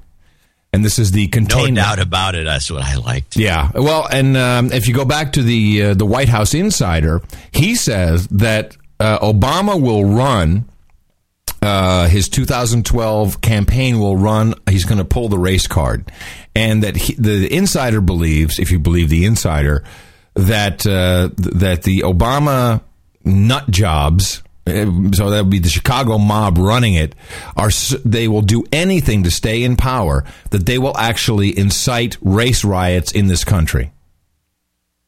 And you know what? Logically thinking, I think, wow, totally possible. And we have to be very vigilant about this, because we can easily see what happened in the UK. Croydon Member of Parliament Gavin Barwell has now come out and said, I have spoken to well into double-digit figures of people who saw people with walkie-talkies and radios directing people around these riots. In the Telegraph, Andrew Gilligan writes, it appeared that there were two kinds of riots. The heavily orchestrated ones, with rioters traveling long distances at short notice to take part, and then some local opportunists who joined in. Now, we've already addressed the fact that it looked like this was pretty much false flag. By the way, if it was all that bad, how come no one rioted in Scotland? Why was there no rioting in Scotland? Is Scotland all that great all of a sudden? I don't know. No. Well, of course not, because it was only directed at in London, in rich neighborhoods. This is another form of psychological warfare. Oh, yeah, scare people. Scare the elites. Scare them, and they all buy into it. I'm here to tell you, they all buy into it. It's really bad. Yeah, well, that's the idea. If they didn't buy into it, that we wouldn't be seeing all this stuff. And now, back to real news. Okay, we got some hot news here. This is a directive that's gone out to U.S. Marines serving in Afghanistan. The Marines are now being asked not to fart because it offends the Afghanis they are fighting side by side with. This is bull crap. It's real news. I'm like, really? This is like in the Marine Gazette or something like that. It's like, it's really, bull crap. Really. I like to see what's the number. Where I'd like to see this order. I have a real news story. Oh well, let's hit the jingle again. Hey, and now back to real news. Let me guess. I think this is actually more. This is going to have more repercussions than all the crap that we're witnessing. And it's just going to be one of those accidental things they did stupidly. Gaga gone. Play it. Oh my goodness. Okay. Oops. I queued up the wrong one. I couldn't even guess which one of your clips was real news. Here we go. The Chinese government is telling internet providers to pull the plug on more than 100 songs, including hits by Beyonce and Lady Gaga. Woo! I got a reason that you should take me home tonight. The Chinese government released a list of songs it wants removed from the internet in China. The list includes 6 songs by Lady Gaga and Beyonce's Run the World. Music websites that provide content in China have until mid-September to remove the songs. They're deemed in poor taste or vulgar by China's culture minister. Now, let me tell you, the Chiners are right to do this, and let me tell you why. This was another, I'm telling you, this is another conversation I had at the dinner table with cousin Lucy and all these kids who were in their early, late teens, early 20s. They're like, Lady Gaga's great. She does exactly what she wants to do. And even Mickey was like, are you kidding me? Is that your hero? Lady Gaga is yeah, but she wears a meat dress. She's just flipping the bird to everybody. Okay, now I've been in the music business almost my entire life. Trust me, no one, except Prince, maybe the only exception, no one gets to do whatever they want. Forget about it. This is not how it works. And if this is your hero, then you deserve to be annihilated in the coming revolution. This is no hero. This is an Illuminati-backed, mind-controlling drone. This is what she does. She look at her videos. Her music videos are filled with all-seeing eyes, with all kinds of... Jay-Z is... and Bianchi, which is what I call her, Bianchi. This is all Illuminati stuff. This is all meant to mind control the children into oblivion of stupidity. So the Chiners are right. Get rid of that. You don't want these kids looking at that stuff. You will get mind controlled. And they're like, she's great. Lady Gaga's great. She has more Twitter followers than anybody. Why? Because the mind-controlled drones are listening to this crap and watching the music videos, and I sound like a really old guy now. But unfortunately, it's true. Break some records while you're at it. Yeah, that's right. I need to break some 45s here in the studio. No, 78s. Yeah, 78s. Remember the day when we did that? Rock and roll has got to go. We got to break these records. No, but this is absolutely Michael Jackson knew about all this stuff. He was mind controlled. He was touring New York City with Tommy Mottola, the guy who married Mariah Carey, another drone. I think she broke free, actually. I think that's why, the divorce and everything, and she went nutty for a while. She got off the MK Ultra drugs. But they were touring in a limo, and Michael Jackson had to pee, and he would not let him pee. This is Tommy Mottola, the head of the record company, Sony CBS, and it was out of jollies. No, you can't. You can't. We're not going to stop. You have to wait until we get to the next radio station. To Michael Jackson. So you think Lady Gaga has anything to say about what she's doing? No way. No way. So good on you, China. Not going to work out. It's going to cause a problem. Yeah, I'm liking the Chiners more and more these days. All right, I got some interesting. We've been following, we follow vaccinations and all kinds of stuff. I have a couple of vaccine stories which really are pretty interesting. Now, of course, we had a big Alzheimer's story pop up in the news. Now, I'm not a sports guy at all, but here's a clip. Smith is in Knoxville this morning. He joins us on SportsCenter right now. George, what's been the reaction there on campus to Summit's announcement yesterday that she's suffering from early onset dementia? There's no question that there's still a little bit of shock and that the news is still sinking in. We had a chance to talk with one player, Tabor Spaney, who said she felt sickened when she heard the news and was fighting back tears. Pat Summitt told her team in a meeting here on campus yesterday about her health issues. One of her assistant coaches talked about the mood in that meeting. All right. So this is another propagation of the Alzheimer's meme. Excuse me. And one of our producers actually did a lot of really good work on this.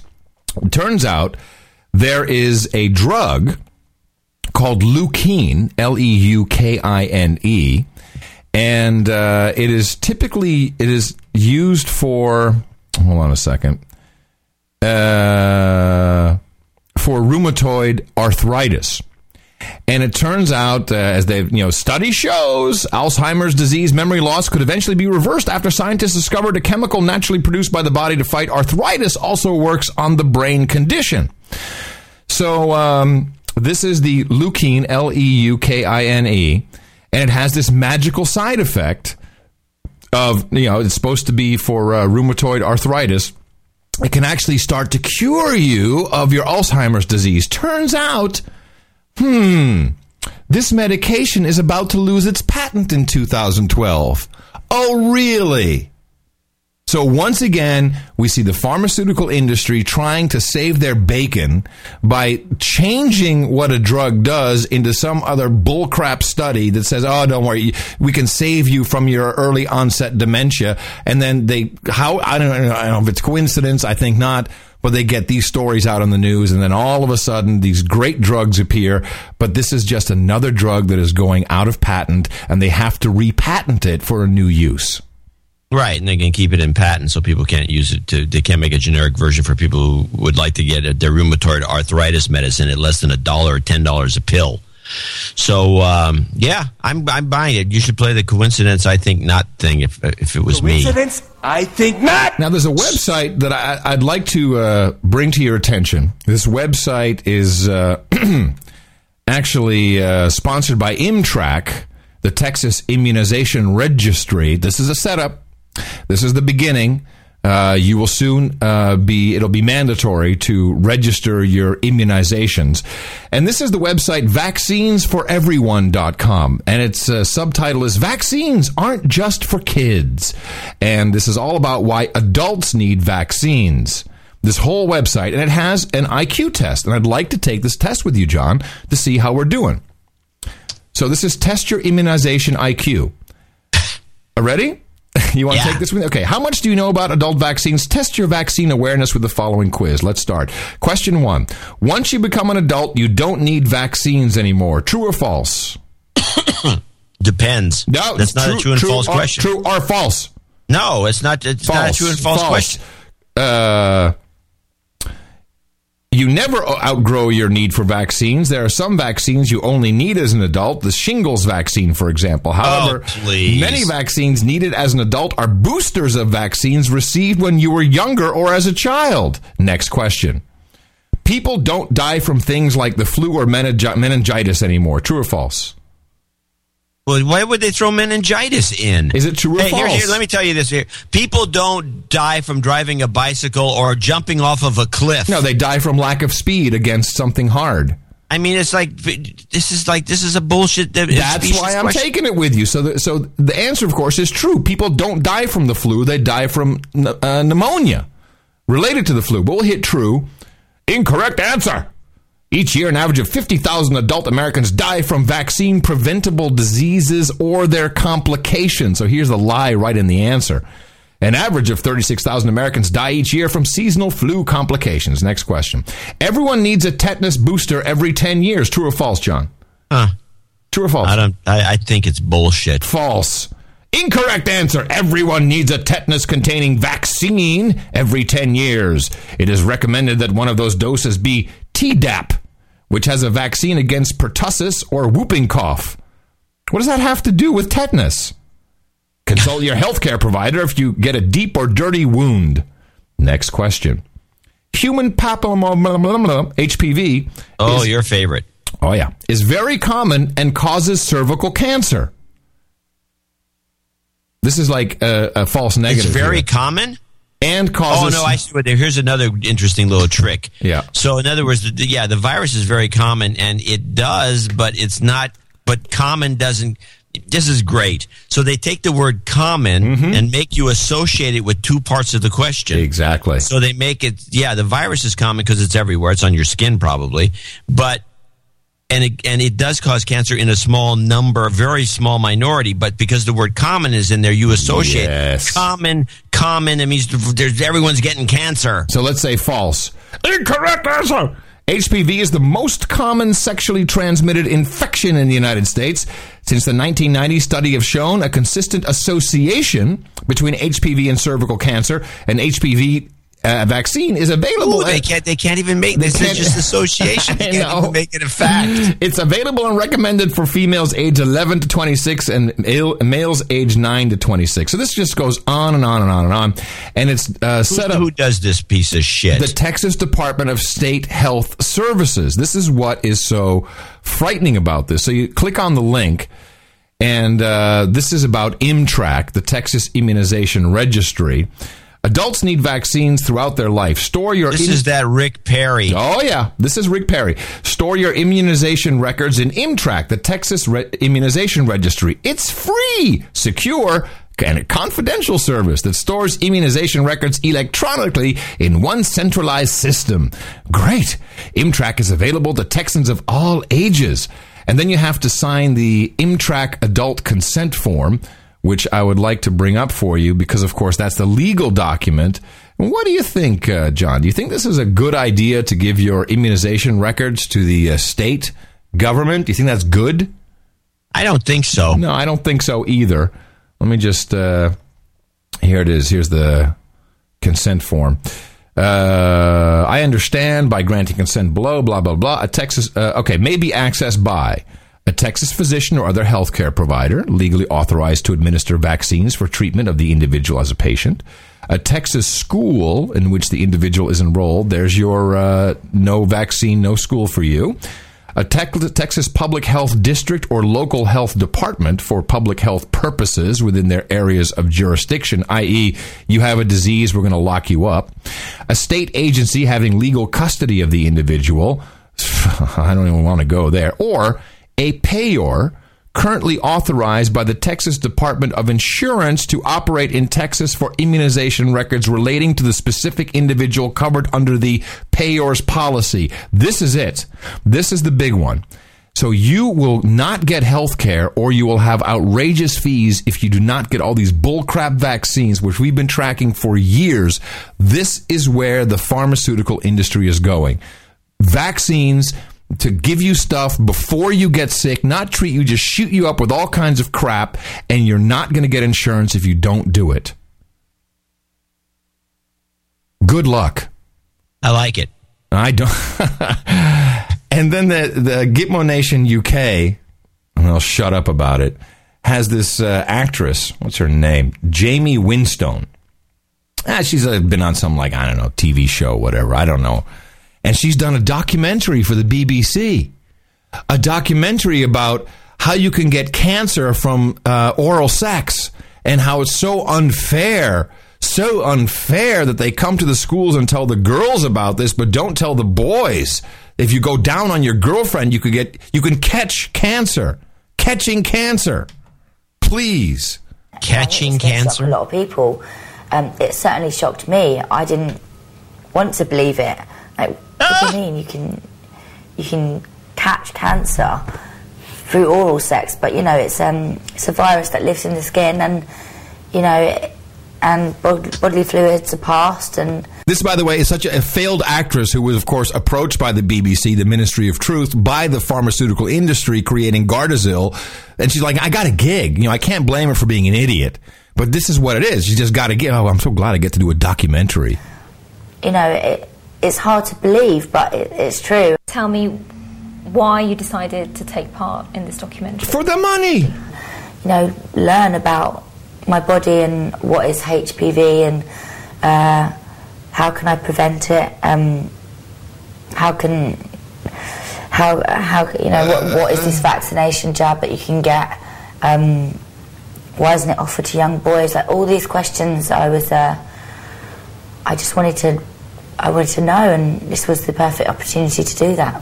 Well, HPV is basically... This is a part of the documentary. She's talking to three youths, 3 boys, black boys, I might point out, which I think is a part of the scam. And just listen to this. Virus you can catch through oral sex, oral contact. By going down on your girlfriend, basically. Stuff like that. Something that boys and girls can carry as well. How does that make you feel that, that girls are getting offered this jab in school and not boys? We're getting gypped. What? We're getting... It's as though the men are getting gypped. Oh, we want the shot, too. Yeah, exactly. And listen, they're saying Can we buy some tampons while we're at it? We'll find them useful. I don't know why they can give it to girls and not boys. That's so stupid. No, they've come to my college, they've done it with girls, but I personally think they should have come with boys and educate us about it, because we just see girls getting jabs. We haven't got a clue what's going on. I find it quite an ignorant way of being. Why would you... I like the girls and not the boys. What about gay men? Obviously there's a government issue and there's a money issue, and there is a filter way of spending money on stuff. But for me, it's a non-brainer. It's like the vaccination should be given to boys as well as girls. It's a very expensive procedure. It's £400. £400. This is what a sales job. It's like almost $700. Yeah, no, and they just want to scam everybody, and they're making the government. In other words, they want the taxpayers to pay for a bunch of useless shots. Yep. That the boys have to get because the girls are getting it, so we should get one too. That's right. What kind of logic is that? Yeah, it's disgusting. It's totally disgusting. The BBC, they should find these people and shoot them. That's what your money is paying for, Gitmo Nation East. I'm going to show my support by donating to No Agenda. Imagine all the people who could do that. Oh yeah, that'd be fab. Yeah, on No Agenda. In the morning. We do have a number of contributors for this week's show, producers, and starting off with Judith Jensen in Allen, Texas, $150. Love the show. Sorry we missed you when you were in Austin. Hopefully we'll see you at a meetup when you move to Austin. Yay! It could happen. It could happen. Matthew McGreevy. You'll just be in a couple more of those traffic jams. Harmageddon or whatever they called it. Carmageddon. Davenport, Iowa. $111.11. Todd McGreevy here from John's favorite Iowa town, Davenport. Matthew is first name on CC, whatever. Oh, I see. Okay, it's Todd, not Matthew. Listeners should donate to the No Agenda Show simply because of the great work you do on your show notes. They're outstanding. I'm glad somebody notices, and I have to give Adam credit for doing all of the show notes. He does a terrific job. The podcast is killer, but the value of your show notes goes unsung. This is a fact. The Hot Pocket store was a wonderful way to get most slaves who support you need to meet each other. What a great connection the lamestream media cannot provide. Wish there was a way we could access our fellow No Agenda supporters in our own region so we could start meeting up too. Anything I can do to help, please let me know. All the best. Actually, Eric. There's a No Agenda meetup.org, I think. Yeah, you should do that. And Eric DeShill's working on some initiatives for people who are knights and others so they can know who each other are. Right. But it has to be voluntary. Robert Simpson, Pittsburgh, Pennsylvania, $111.11, which is also Todd's donation. Armin Breuer in Vienna, Austria. In the morning, John and Adam just wished to, a beautiful place, by the way, just wished to be part of the 333 show and thought I'd donate once again. And since it works all the time, I do have a small personal problem at the moment. Please give me a shot of karma. Keep up the good work. You've got karma.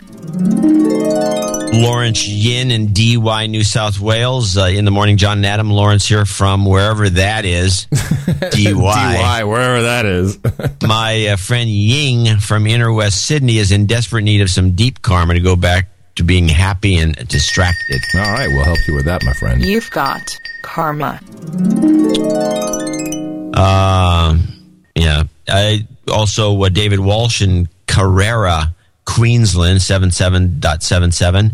Hi, John and Adam. Can I please get a shot of karma for my wife and trying to make some human resources? I need a boost of karmic force. I should come down there and really fix the problem. Hey. You've got karma. I've been known to do it at least once. Well, there's probably some food you can eat, too. Sir Jimmy, freehollowbooks.com in Summerfield, North Carolina. Thanks, Peter Nisink for buying a signed Adam Curry Hollow book as a gift for his girlfriend. It's the gift that keeps on giving, apparently. 2 birthdays, yeah, I guess. 2 birthdays to go. I mentioned to Peter, we're going to have those in the birthday segment. FreeHollowBooks.com sends a happy birthday to his own human resource, Noah, who turns 11. And he also says, Mom and Dad, I love you. Oh, no, Mom and Dad love you, Noah. Sorry, Noah. Right. Sarah Morley in Montreal, Quebec. I'm requesting a bit of karma for the 3rd time on show 333 to help me beat the tax man. Good luck. Yeah, really. Try it. You've got karma. I don't think it's going to help. Oh, listen Karma's to the story, only good though. for so much. Listen to the story, though. The Canadian Revenue Agency wants to tax me on an arts grant, even though the Canadian Council for the Arts is happy with the way I've accounted for the money. I've been fighting for 7 years and finally submitted an appeal to the tax courts of Canada. I'm hoping that 3 times is a charm and that this dose of karma will send me a fair and honest judge. Cheers to both of you for the hours of merriment. Sarah from Montreal. And like everyone, she's probably gorgeous too. Everybody in Montreal seems to be. Tori Hunter, Paducah. Kentucky. 5757 from the Lone Squirrel. In the morning, John and Adam. I forwarded 3 new domains. Do we get these? DroneWars.us? I didn't see these. No, I didn't see these. Okay, DroneWars.us. HomemadeDrones.com, by the way. I like that. That's a winner. That is. And DoItYourselfDrones.com. I think we got something here. We're gonna have to set up some real websites. I'd like to denounce anyone in the chat room who complains yet does not donate as a douchebag. Douchebag. The assets provided at noagendashow.com are essential to my remixes. I cannot imagine the douchebaggery you have to endure to find them. But you have my thanks and support. That's the Lone Squirrel who does the remixes. The Lone Squirrel. Yeah, remixes. Yep. Justin, I think it'd be Bowerly in Rescue, California. Great name for a town. 5555, trying to get some of that super karma from show 333, Hot Pockets Tour 2009, up to Northern California. Buster Posey's my God. So you've got karma. As we know, Adam loved this last tour, and probably next year will increase it, so he'll be on the road for 2 to 3 months. John Mazzarella in East Boston, Massachusetts, 5510. Double nickels on the dime. Must be a real surgeon on the controls up there in Alaska. They've got HAARP to set off an earthquake big enough to get half the country to flip on the news, yet small enough for the news to switch to the real story an hour later. Adam will know this as a lead-in in the TV biz. That's why we put it at the end of the show. John Shriver, Ames, Iowa. Hi, John, and another fine little town in Iowa. Hi, John and Adam. Decided up my early donation with 2 nickels on the dime with hopes of getting a birthday call out. Yeah, we got it. For my son, John, we got that. Patrick, who have turned 6 on the 24th. Best of luck, Adam, to finishing the trip in one piece. Yes. Javier.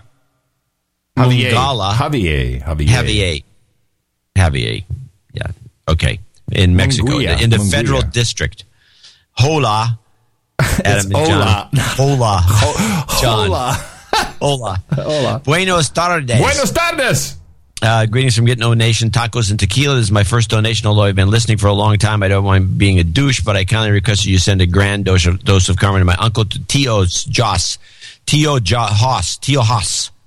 He has been like a father to me. Turns out he's got something in his neck, and his biopsy results will come in this week. Give him a dose of karma. Yeah, well, let me give you that right now. We hate the fucking cancer. You've got karma. Keep up the great work you guys are doing, making the best show in the world. Mexico City. Hey, by the way, the donation is 5255, which is code for something. He didn't say what. I don't know what that is. We'll figure it out. Jeffrey Anderson, Bordentown, New Jersey. In the morning, John and Adam had more than my fill of living in the American dream of just getting by. So I'm sending some karma. I'm seeking karma. I'm going to hit him with it. As he works towards a career, a move to a new city and a new career. Well, I'm looking for the same, actually. You've got karma. Not really a new career, but a new city, one where they don't steal my money. He's a lone howl wolf. Oh, okay. Best podcast in the world, he says. And that was 50-50. George Vander, Horse Black Knight George, and Katzhovel in Netherlands. Jennifer Butler, Marietta, Georgia. John Lake, Justin Hill, and Mike Bernstein and Paul Vella, all $50. Thank everyone and all for the donations, and we do have a huge list of names we want to thank for the 333 before we get Club. Before we get to that, John, a couple of other things. We have our Hot Pockets producers from the last meetup in D.C. there on K Street. So we have Rick Haskins, $50, Roy Vichart, $60, and he wants some karma for his cat Bruce. So we'll hand that out for his cat You've Bruce. Got karma.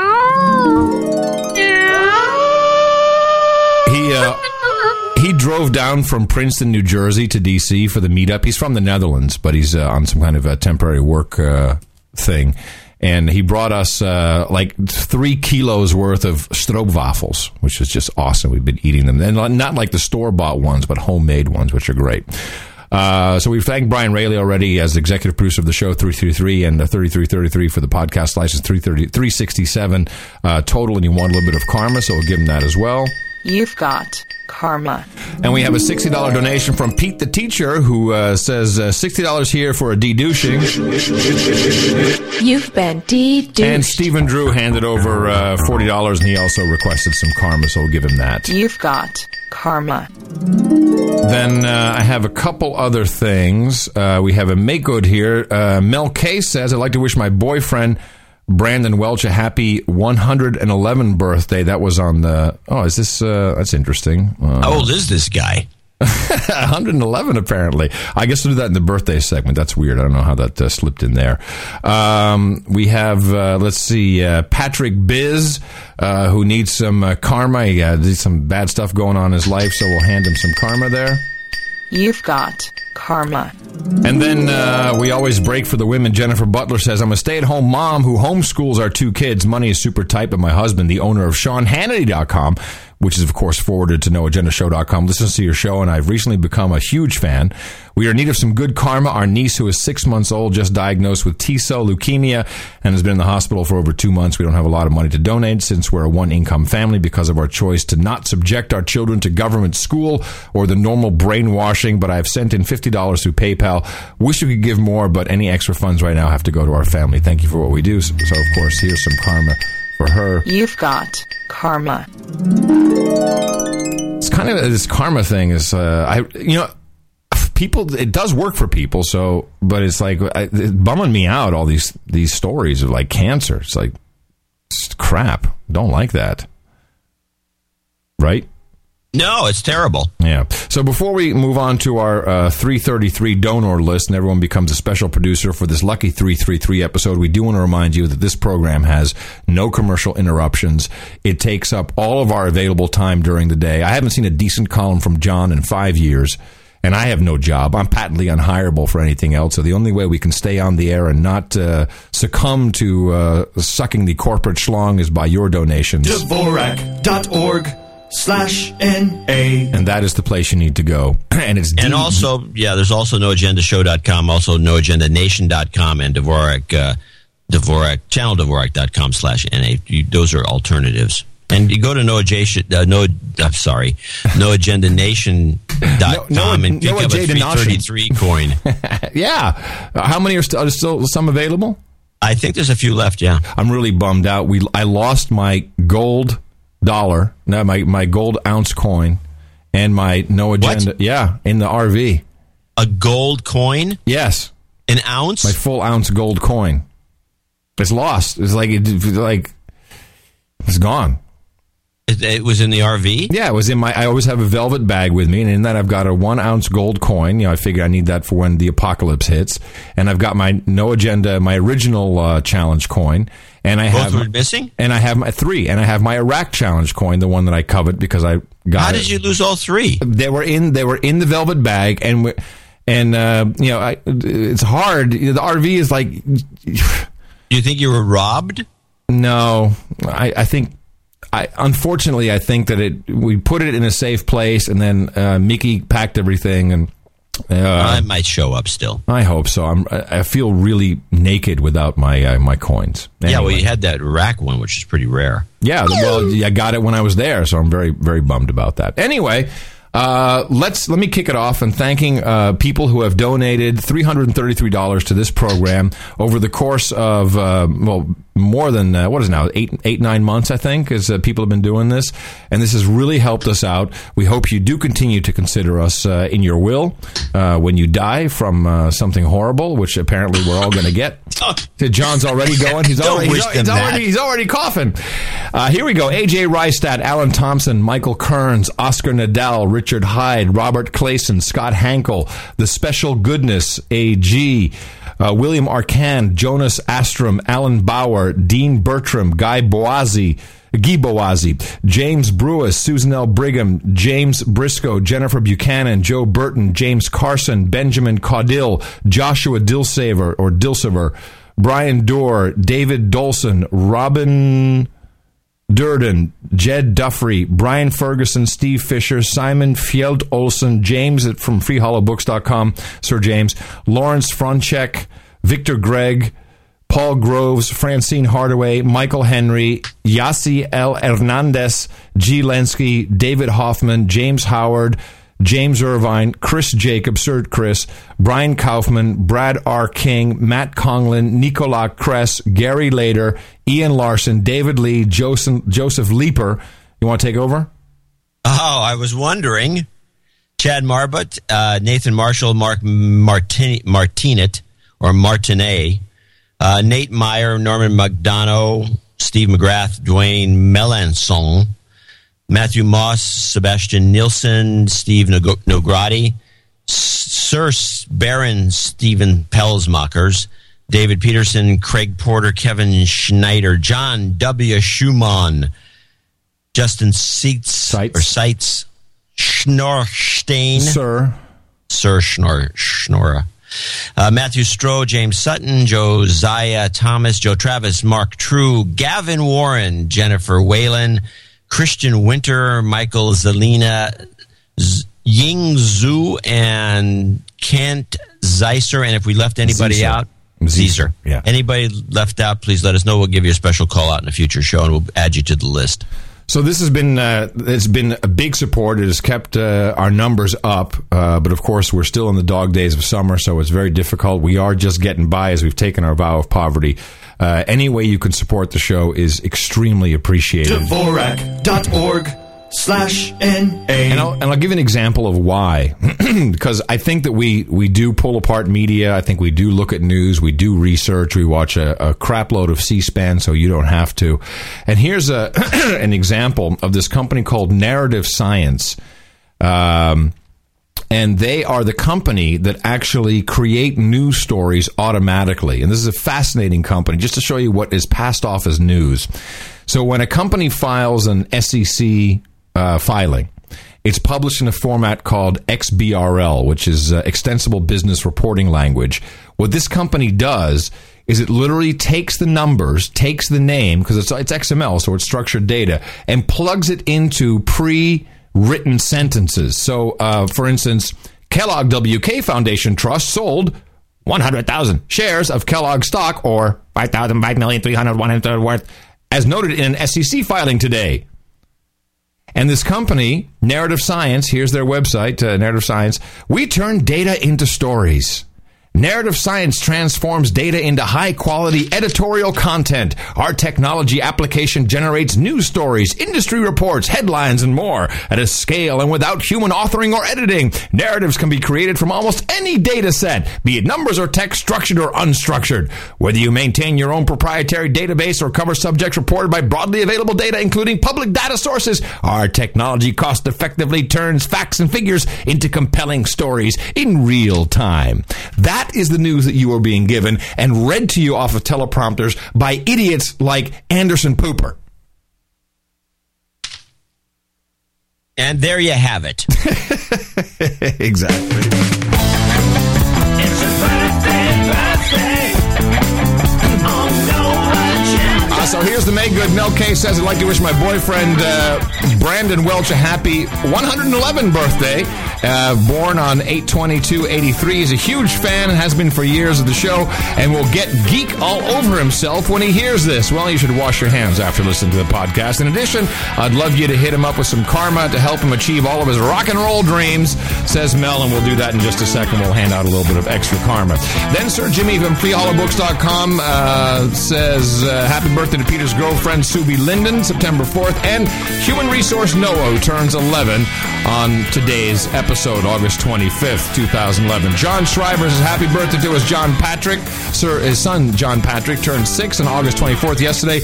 And Jed Duffy says happy birthday to Victoria Arnoldi. Her birthday is tomorrow, August 26th. Happy birthday, everybody. It's your birthday. And here's that karma there from Mel for Brandon. You've got karma. And then we have one night today, John, which is nice. This is our vegan night. Yeah, this is our magic night, which I think is pretty cool. You got it? Yeah, okay, good.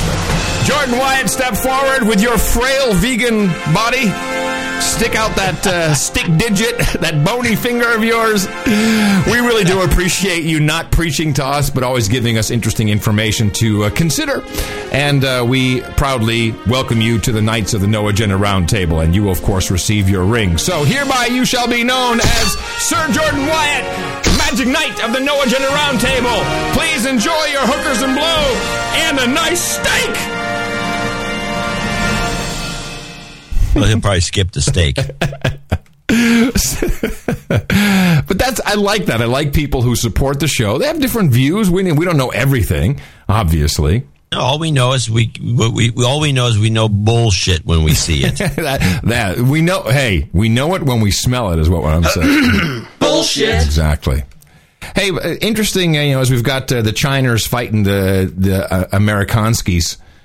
With the earthquake machine. Meanwhile, there's some weird stuff. This Russian supply ship that was supposed to supply the International Space Station. 3 tons of supplies failed to reach orbit and crashed into Siberia.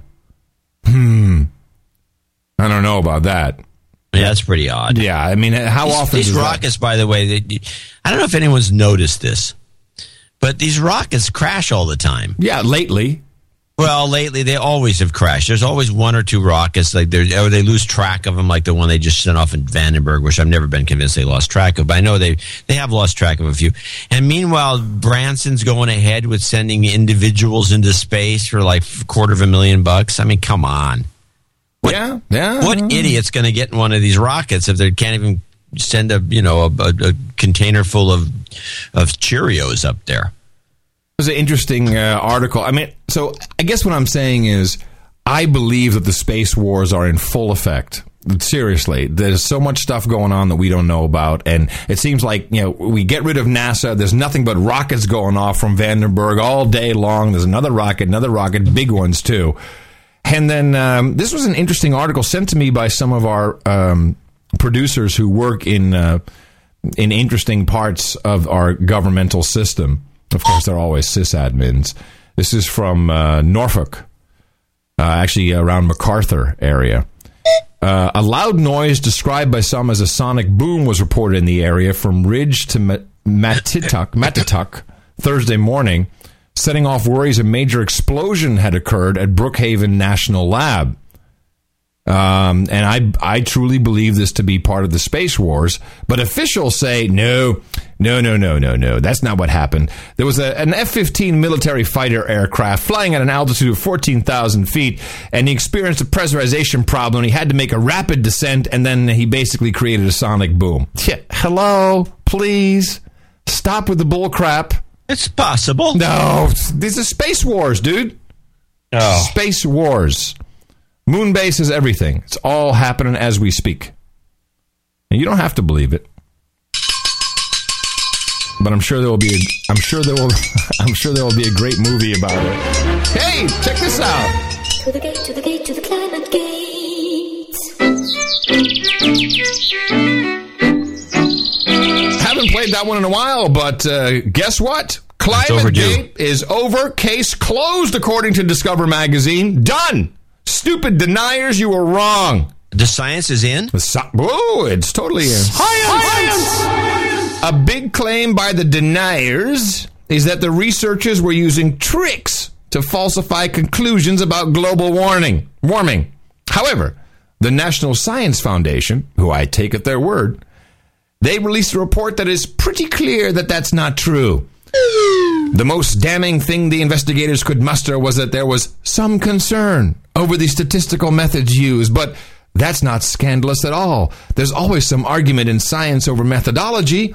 The vague language of the report there indicates to me this isn't a big deal, or else they would have been specific. The big point is, data was not faked. Case is closed. Don't be a denier.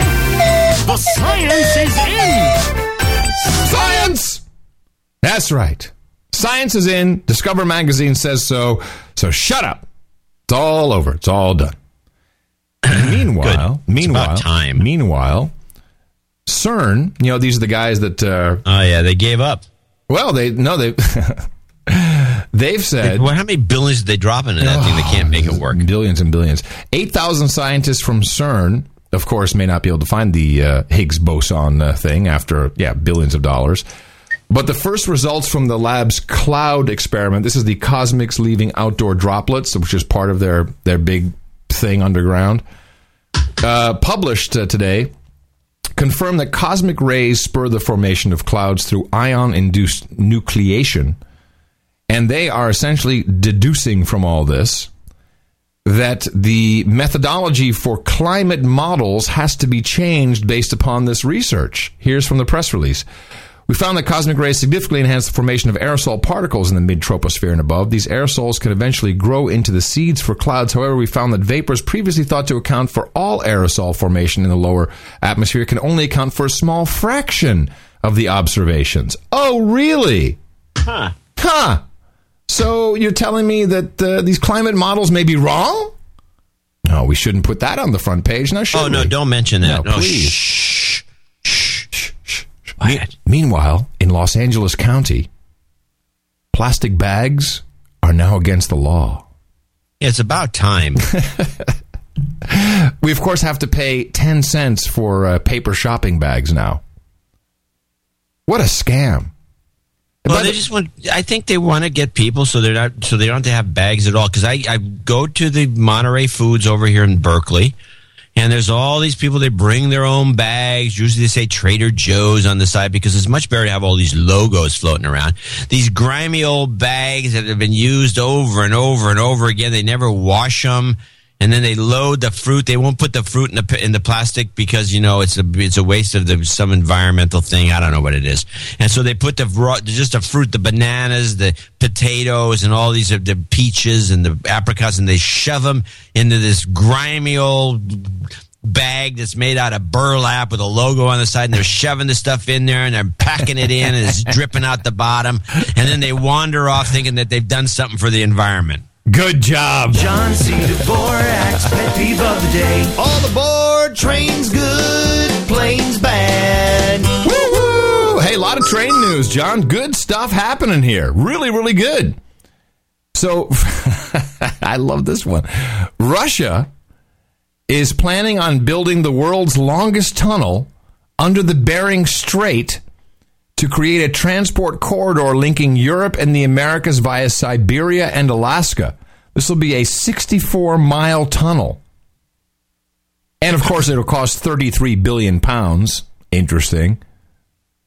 Right. Yeah, so this is, I think, is it possible that we have cut a deal with the Russians and, it's like us and the Russians against China? Is that possible? Yeah, it's very possible. Russians don't like China at all. No, I mean, and maybe they just tolerate us. But, we've got all that START treaty and everything. And I don't know. I think, of course, we got Syria coming up. Syria has the Russian naval base. Right. That's going to tell us what's what. Yeah, if the Russians get on board with that and say, well, we have a naval base there. We can help you out with these atrocities. We could help you get the Assad regime out. Then we'll know that's America and by the way, I think it's good. I think America that and deal Russia might still be going on actually as we speak. Maybe the reason, yeah. Why it's delayed? Yeah. Well, it's also I haven't seen and there's no evidence. Let's take a look at today's New York Times. Oh, yeah. This is the Ministry of Truth. We need a Ministry of Truth jingle. We don't have one of those. There's a thing about nothing about witnesses in New Jersey. Steve Jobs' issue. Poor guy. Finances, refining. This is kind of interesting. They're thinking of giving everybody a refi. On what? Their home mortgages, the whole country. Really? Can I then buy a house and get it cheap? Yeah, too late. Oh. Really? So that would be a huge bailout, wouldn't it? Yeah, but it'd be going to the people. New numbers in geography for gay couples. That means they're the gay stories in the New York Times, which is about half the paper. Did you hear the research, by the way, that science is in bisexual men do exist? Yeah, I saw that. Yeah. Excuse me. It sounds like you got that HPV, man. You got to stop doing that. Got a wart in my throat. And then we have this picture, cute little picture in the lower right-hand side. And this picture is so staged. I mean, I'm sure they always feel to move stuff around. It's a picture of some statue that was at the, I guess it was at the National Church or something. Whatever. The National Cathedral. Yeah, and it's a statue that fell over. Oops. And it's laying on the roof. And so then I go deeper inside the paper, and they show like somebody in somewhere in the middle of nowhere. Their house has this big chimney and it caved in because of this earthquake. What does it have to do with trains? They're showing that I don't know. I've lost track of this topic. I'm on trains. You're like off. Okay. Anyway, I don't know how. I'm sorry. Yeah, I was just you should be very quick. All right. I do have a couple of train clips though. Well, let me finish my train stories and then you'll wrap it up with some good clips. I like that. Amtrak, the Acela. This is the train that goes between New Jersey and the Northeast Corridor. This is actually the stretch of rail between Trenton and Brunswick. This is just Jersey only. Is going to receive $450 million for this 24-mile stretch of upgrade. And here's the kicker. The speed limit will then increase. This is great. Would save about the total. So I guess they can go like 160 miles per hour on the certain stretch. This means that it will save rail passengers 1 minute and 40 seconds, according to Bloomberg. In other words, $4.5 million per second, this upgrade. That is awesome. That's money well spent, people. I love that. And then we have Warren Buffett, who comes out and says, yeah, you should tax all the rich people. Take my money. You know why? Because Obama just implemented these new deregulation things, which is I've been trying to read through, which is almost impossible. You can get it from the Federal Register. Well, the Department of Transportation is changing the rules that will eliminate unnecessary regulation of the railroad industry, giving Buffett like $170 million tax break. Total tax break, $340 million or more. Thanks so much, you shill, you old ugly shill. As somebody pointed out, the tax system is voluntary, so if you want to pay more taxes, you can. That's what. Yeah, there's a little box you can check on your. Just pay. Buffett should pay another $300 million. Yeah. You know what? Why don't you send everybody $1 million? That'd be good. All right. What's your train clip? There's a new. There was a train accident in the Bay Area, which kept the train from moving. Somebody stepped on the tracks and got hit, so that stops everything. Yeah. And now there's a new. They've come some new idea of building magnet trains, and just play the rail line. A Fremont company claims to have a new way to get mass transit projects off the ground.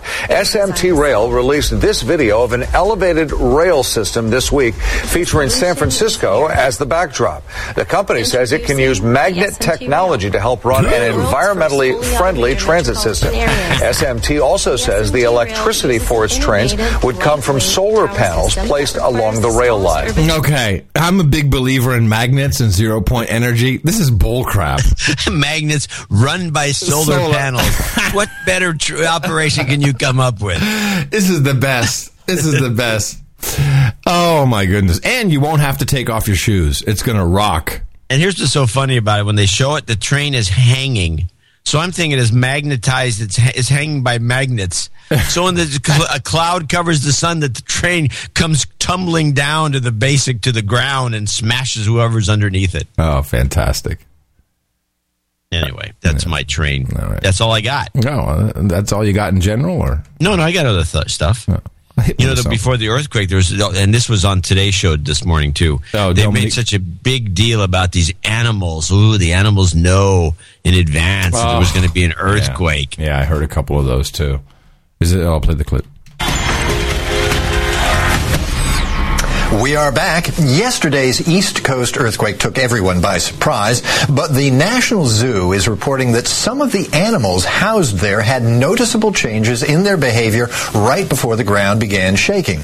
Apes climbed to the tops of trees, lions stood still, and lemurs sounded an alarm call well before the earthquake hit the nation's capital. Now, that doesn't suggest we should all keep an ape or a lion in our homes just in case, but it does suggest animals do possess some remarkable instincts. Hey, hold on a second. I don't know. Have you ever been to the zoo? Yeah. Lions stood still. That's all they do. Have you ever seen them move? They just lay there licking their balls. They don't do anything. But now they stood still. What was it? What MSNBC? Yeah, that was the douchebag Ron Reagan Jr. Yeah, of course.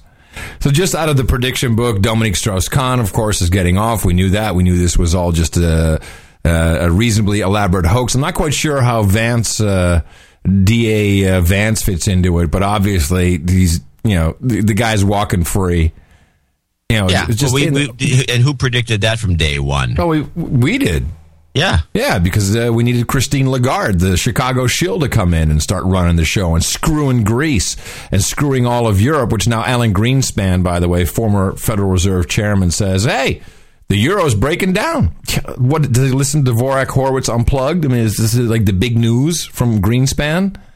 When do you think this will happen, by the way? I didn't listen to the latest show. I usually try and catch it. We didn't talk about that. When do we think that the euro is going to fall apart and the whole thing's going to collapse? Yeah, do you know when? No. I don't know when, but it's got to be within the next few years. Okay, but it's years, it's days, not years. It's days, not weeks. It's days, not weeks. So that means probably 5 years from now. All right. Along the, this is crazy how these elites. So you're right. in America, Warren Buffett, he doesn't have to have the super rich taxed more. He can just hand over his money. There's a checkbox. That's fine. But now the French are doing it too. The French elites are saying, we have benefited from the French system.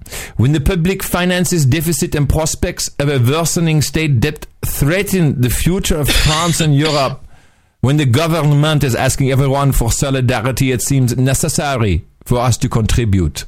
Good. You just send us your money.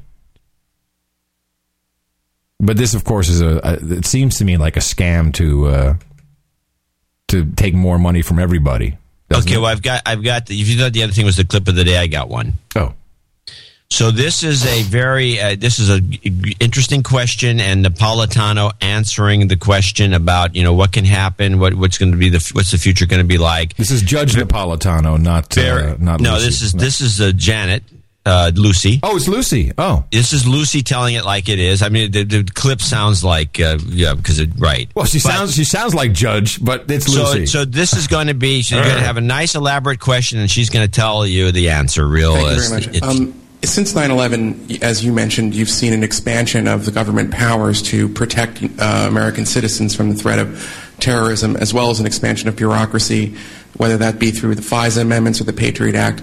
Could you sketch out a scenario when you think the federal government would not need some of those extraordinary powers, and a scenario when, in some cases, the United States could return to a pre-9/11 footing in terms of the powers of the U.S. government? No.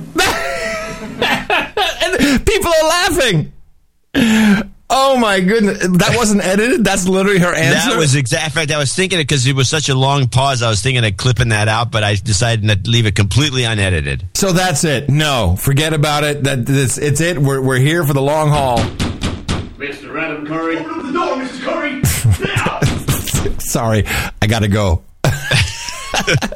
This is bad. Well, as witnessed by the IDGA conference, which we might want to go to, IDGA, Institute for Defense and Government Advancement. The 4th annual Social Media for Defense conference is about to take place. John, we might want to consider going. I'd love to go to that. Yeah, with the introduction and adaptation of social media as a vital tool of communication in the Department of Defense, there's a constant struggle to maintain operational security Squirrel! and manage and mitigate the risks that come with it. Social media has been widely used in the military and government departments for recruitment purposes, counter media, psychological and special operations and warfare, information gathering, and counterintelligence. Hey, why don't they just come over here and slap me in the face? Just saying it. Yeah, it's for psychological operations. This thing is amazing.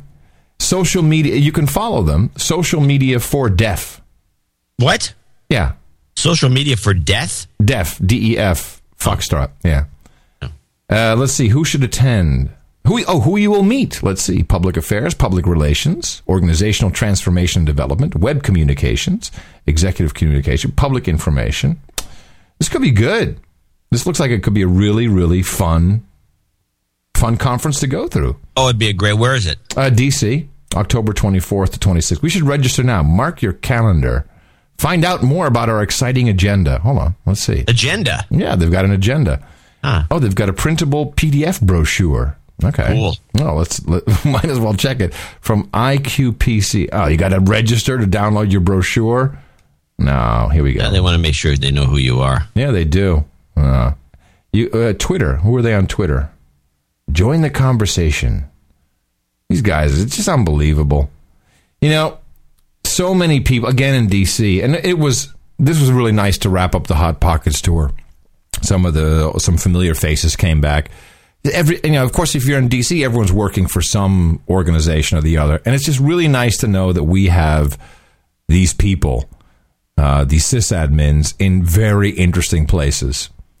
And if we can get more and more of us, we could actually do something if we had to. And I'm not putting that beyond the realm of possibility. Yeah, well, dream on. All we're going to do is what we're doing is shoveling shit against the tide. And with that, I think we should end the show. That is, there you go. shoveling shit against the tide, everybody. John, it was great actually talking to you. You know, it's the highlight of my week. And, well, it should be. I can't wait to be back on Sunday. Thank you, everybody who came out to meet us on the Hot Pockets 2008 tour. It was a privilege and a heck of a lot of fun. And, yes, Miss Mickey is already thinking about 2009. We have some Western states to take care of. All the links for today's program, show notes, 333.nashownotes.com. And again, thank you for all of your support. Coming to you from the Hilltop Watchtower Crackpot Command Center of Gitmo Nation West, the People's Republic of Southern California in the morning. I'm Adam Curry. And from Northern Silicon Valley, where, well, there's not much going on, I'm John C. Dvorak. We will be back here for early morning service Sunday on your favorite station, No Agenda.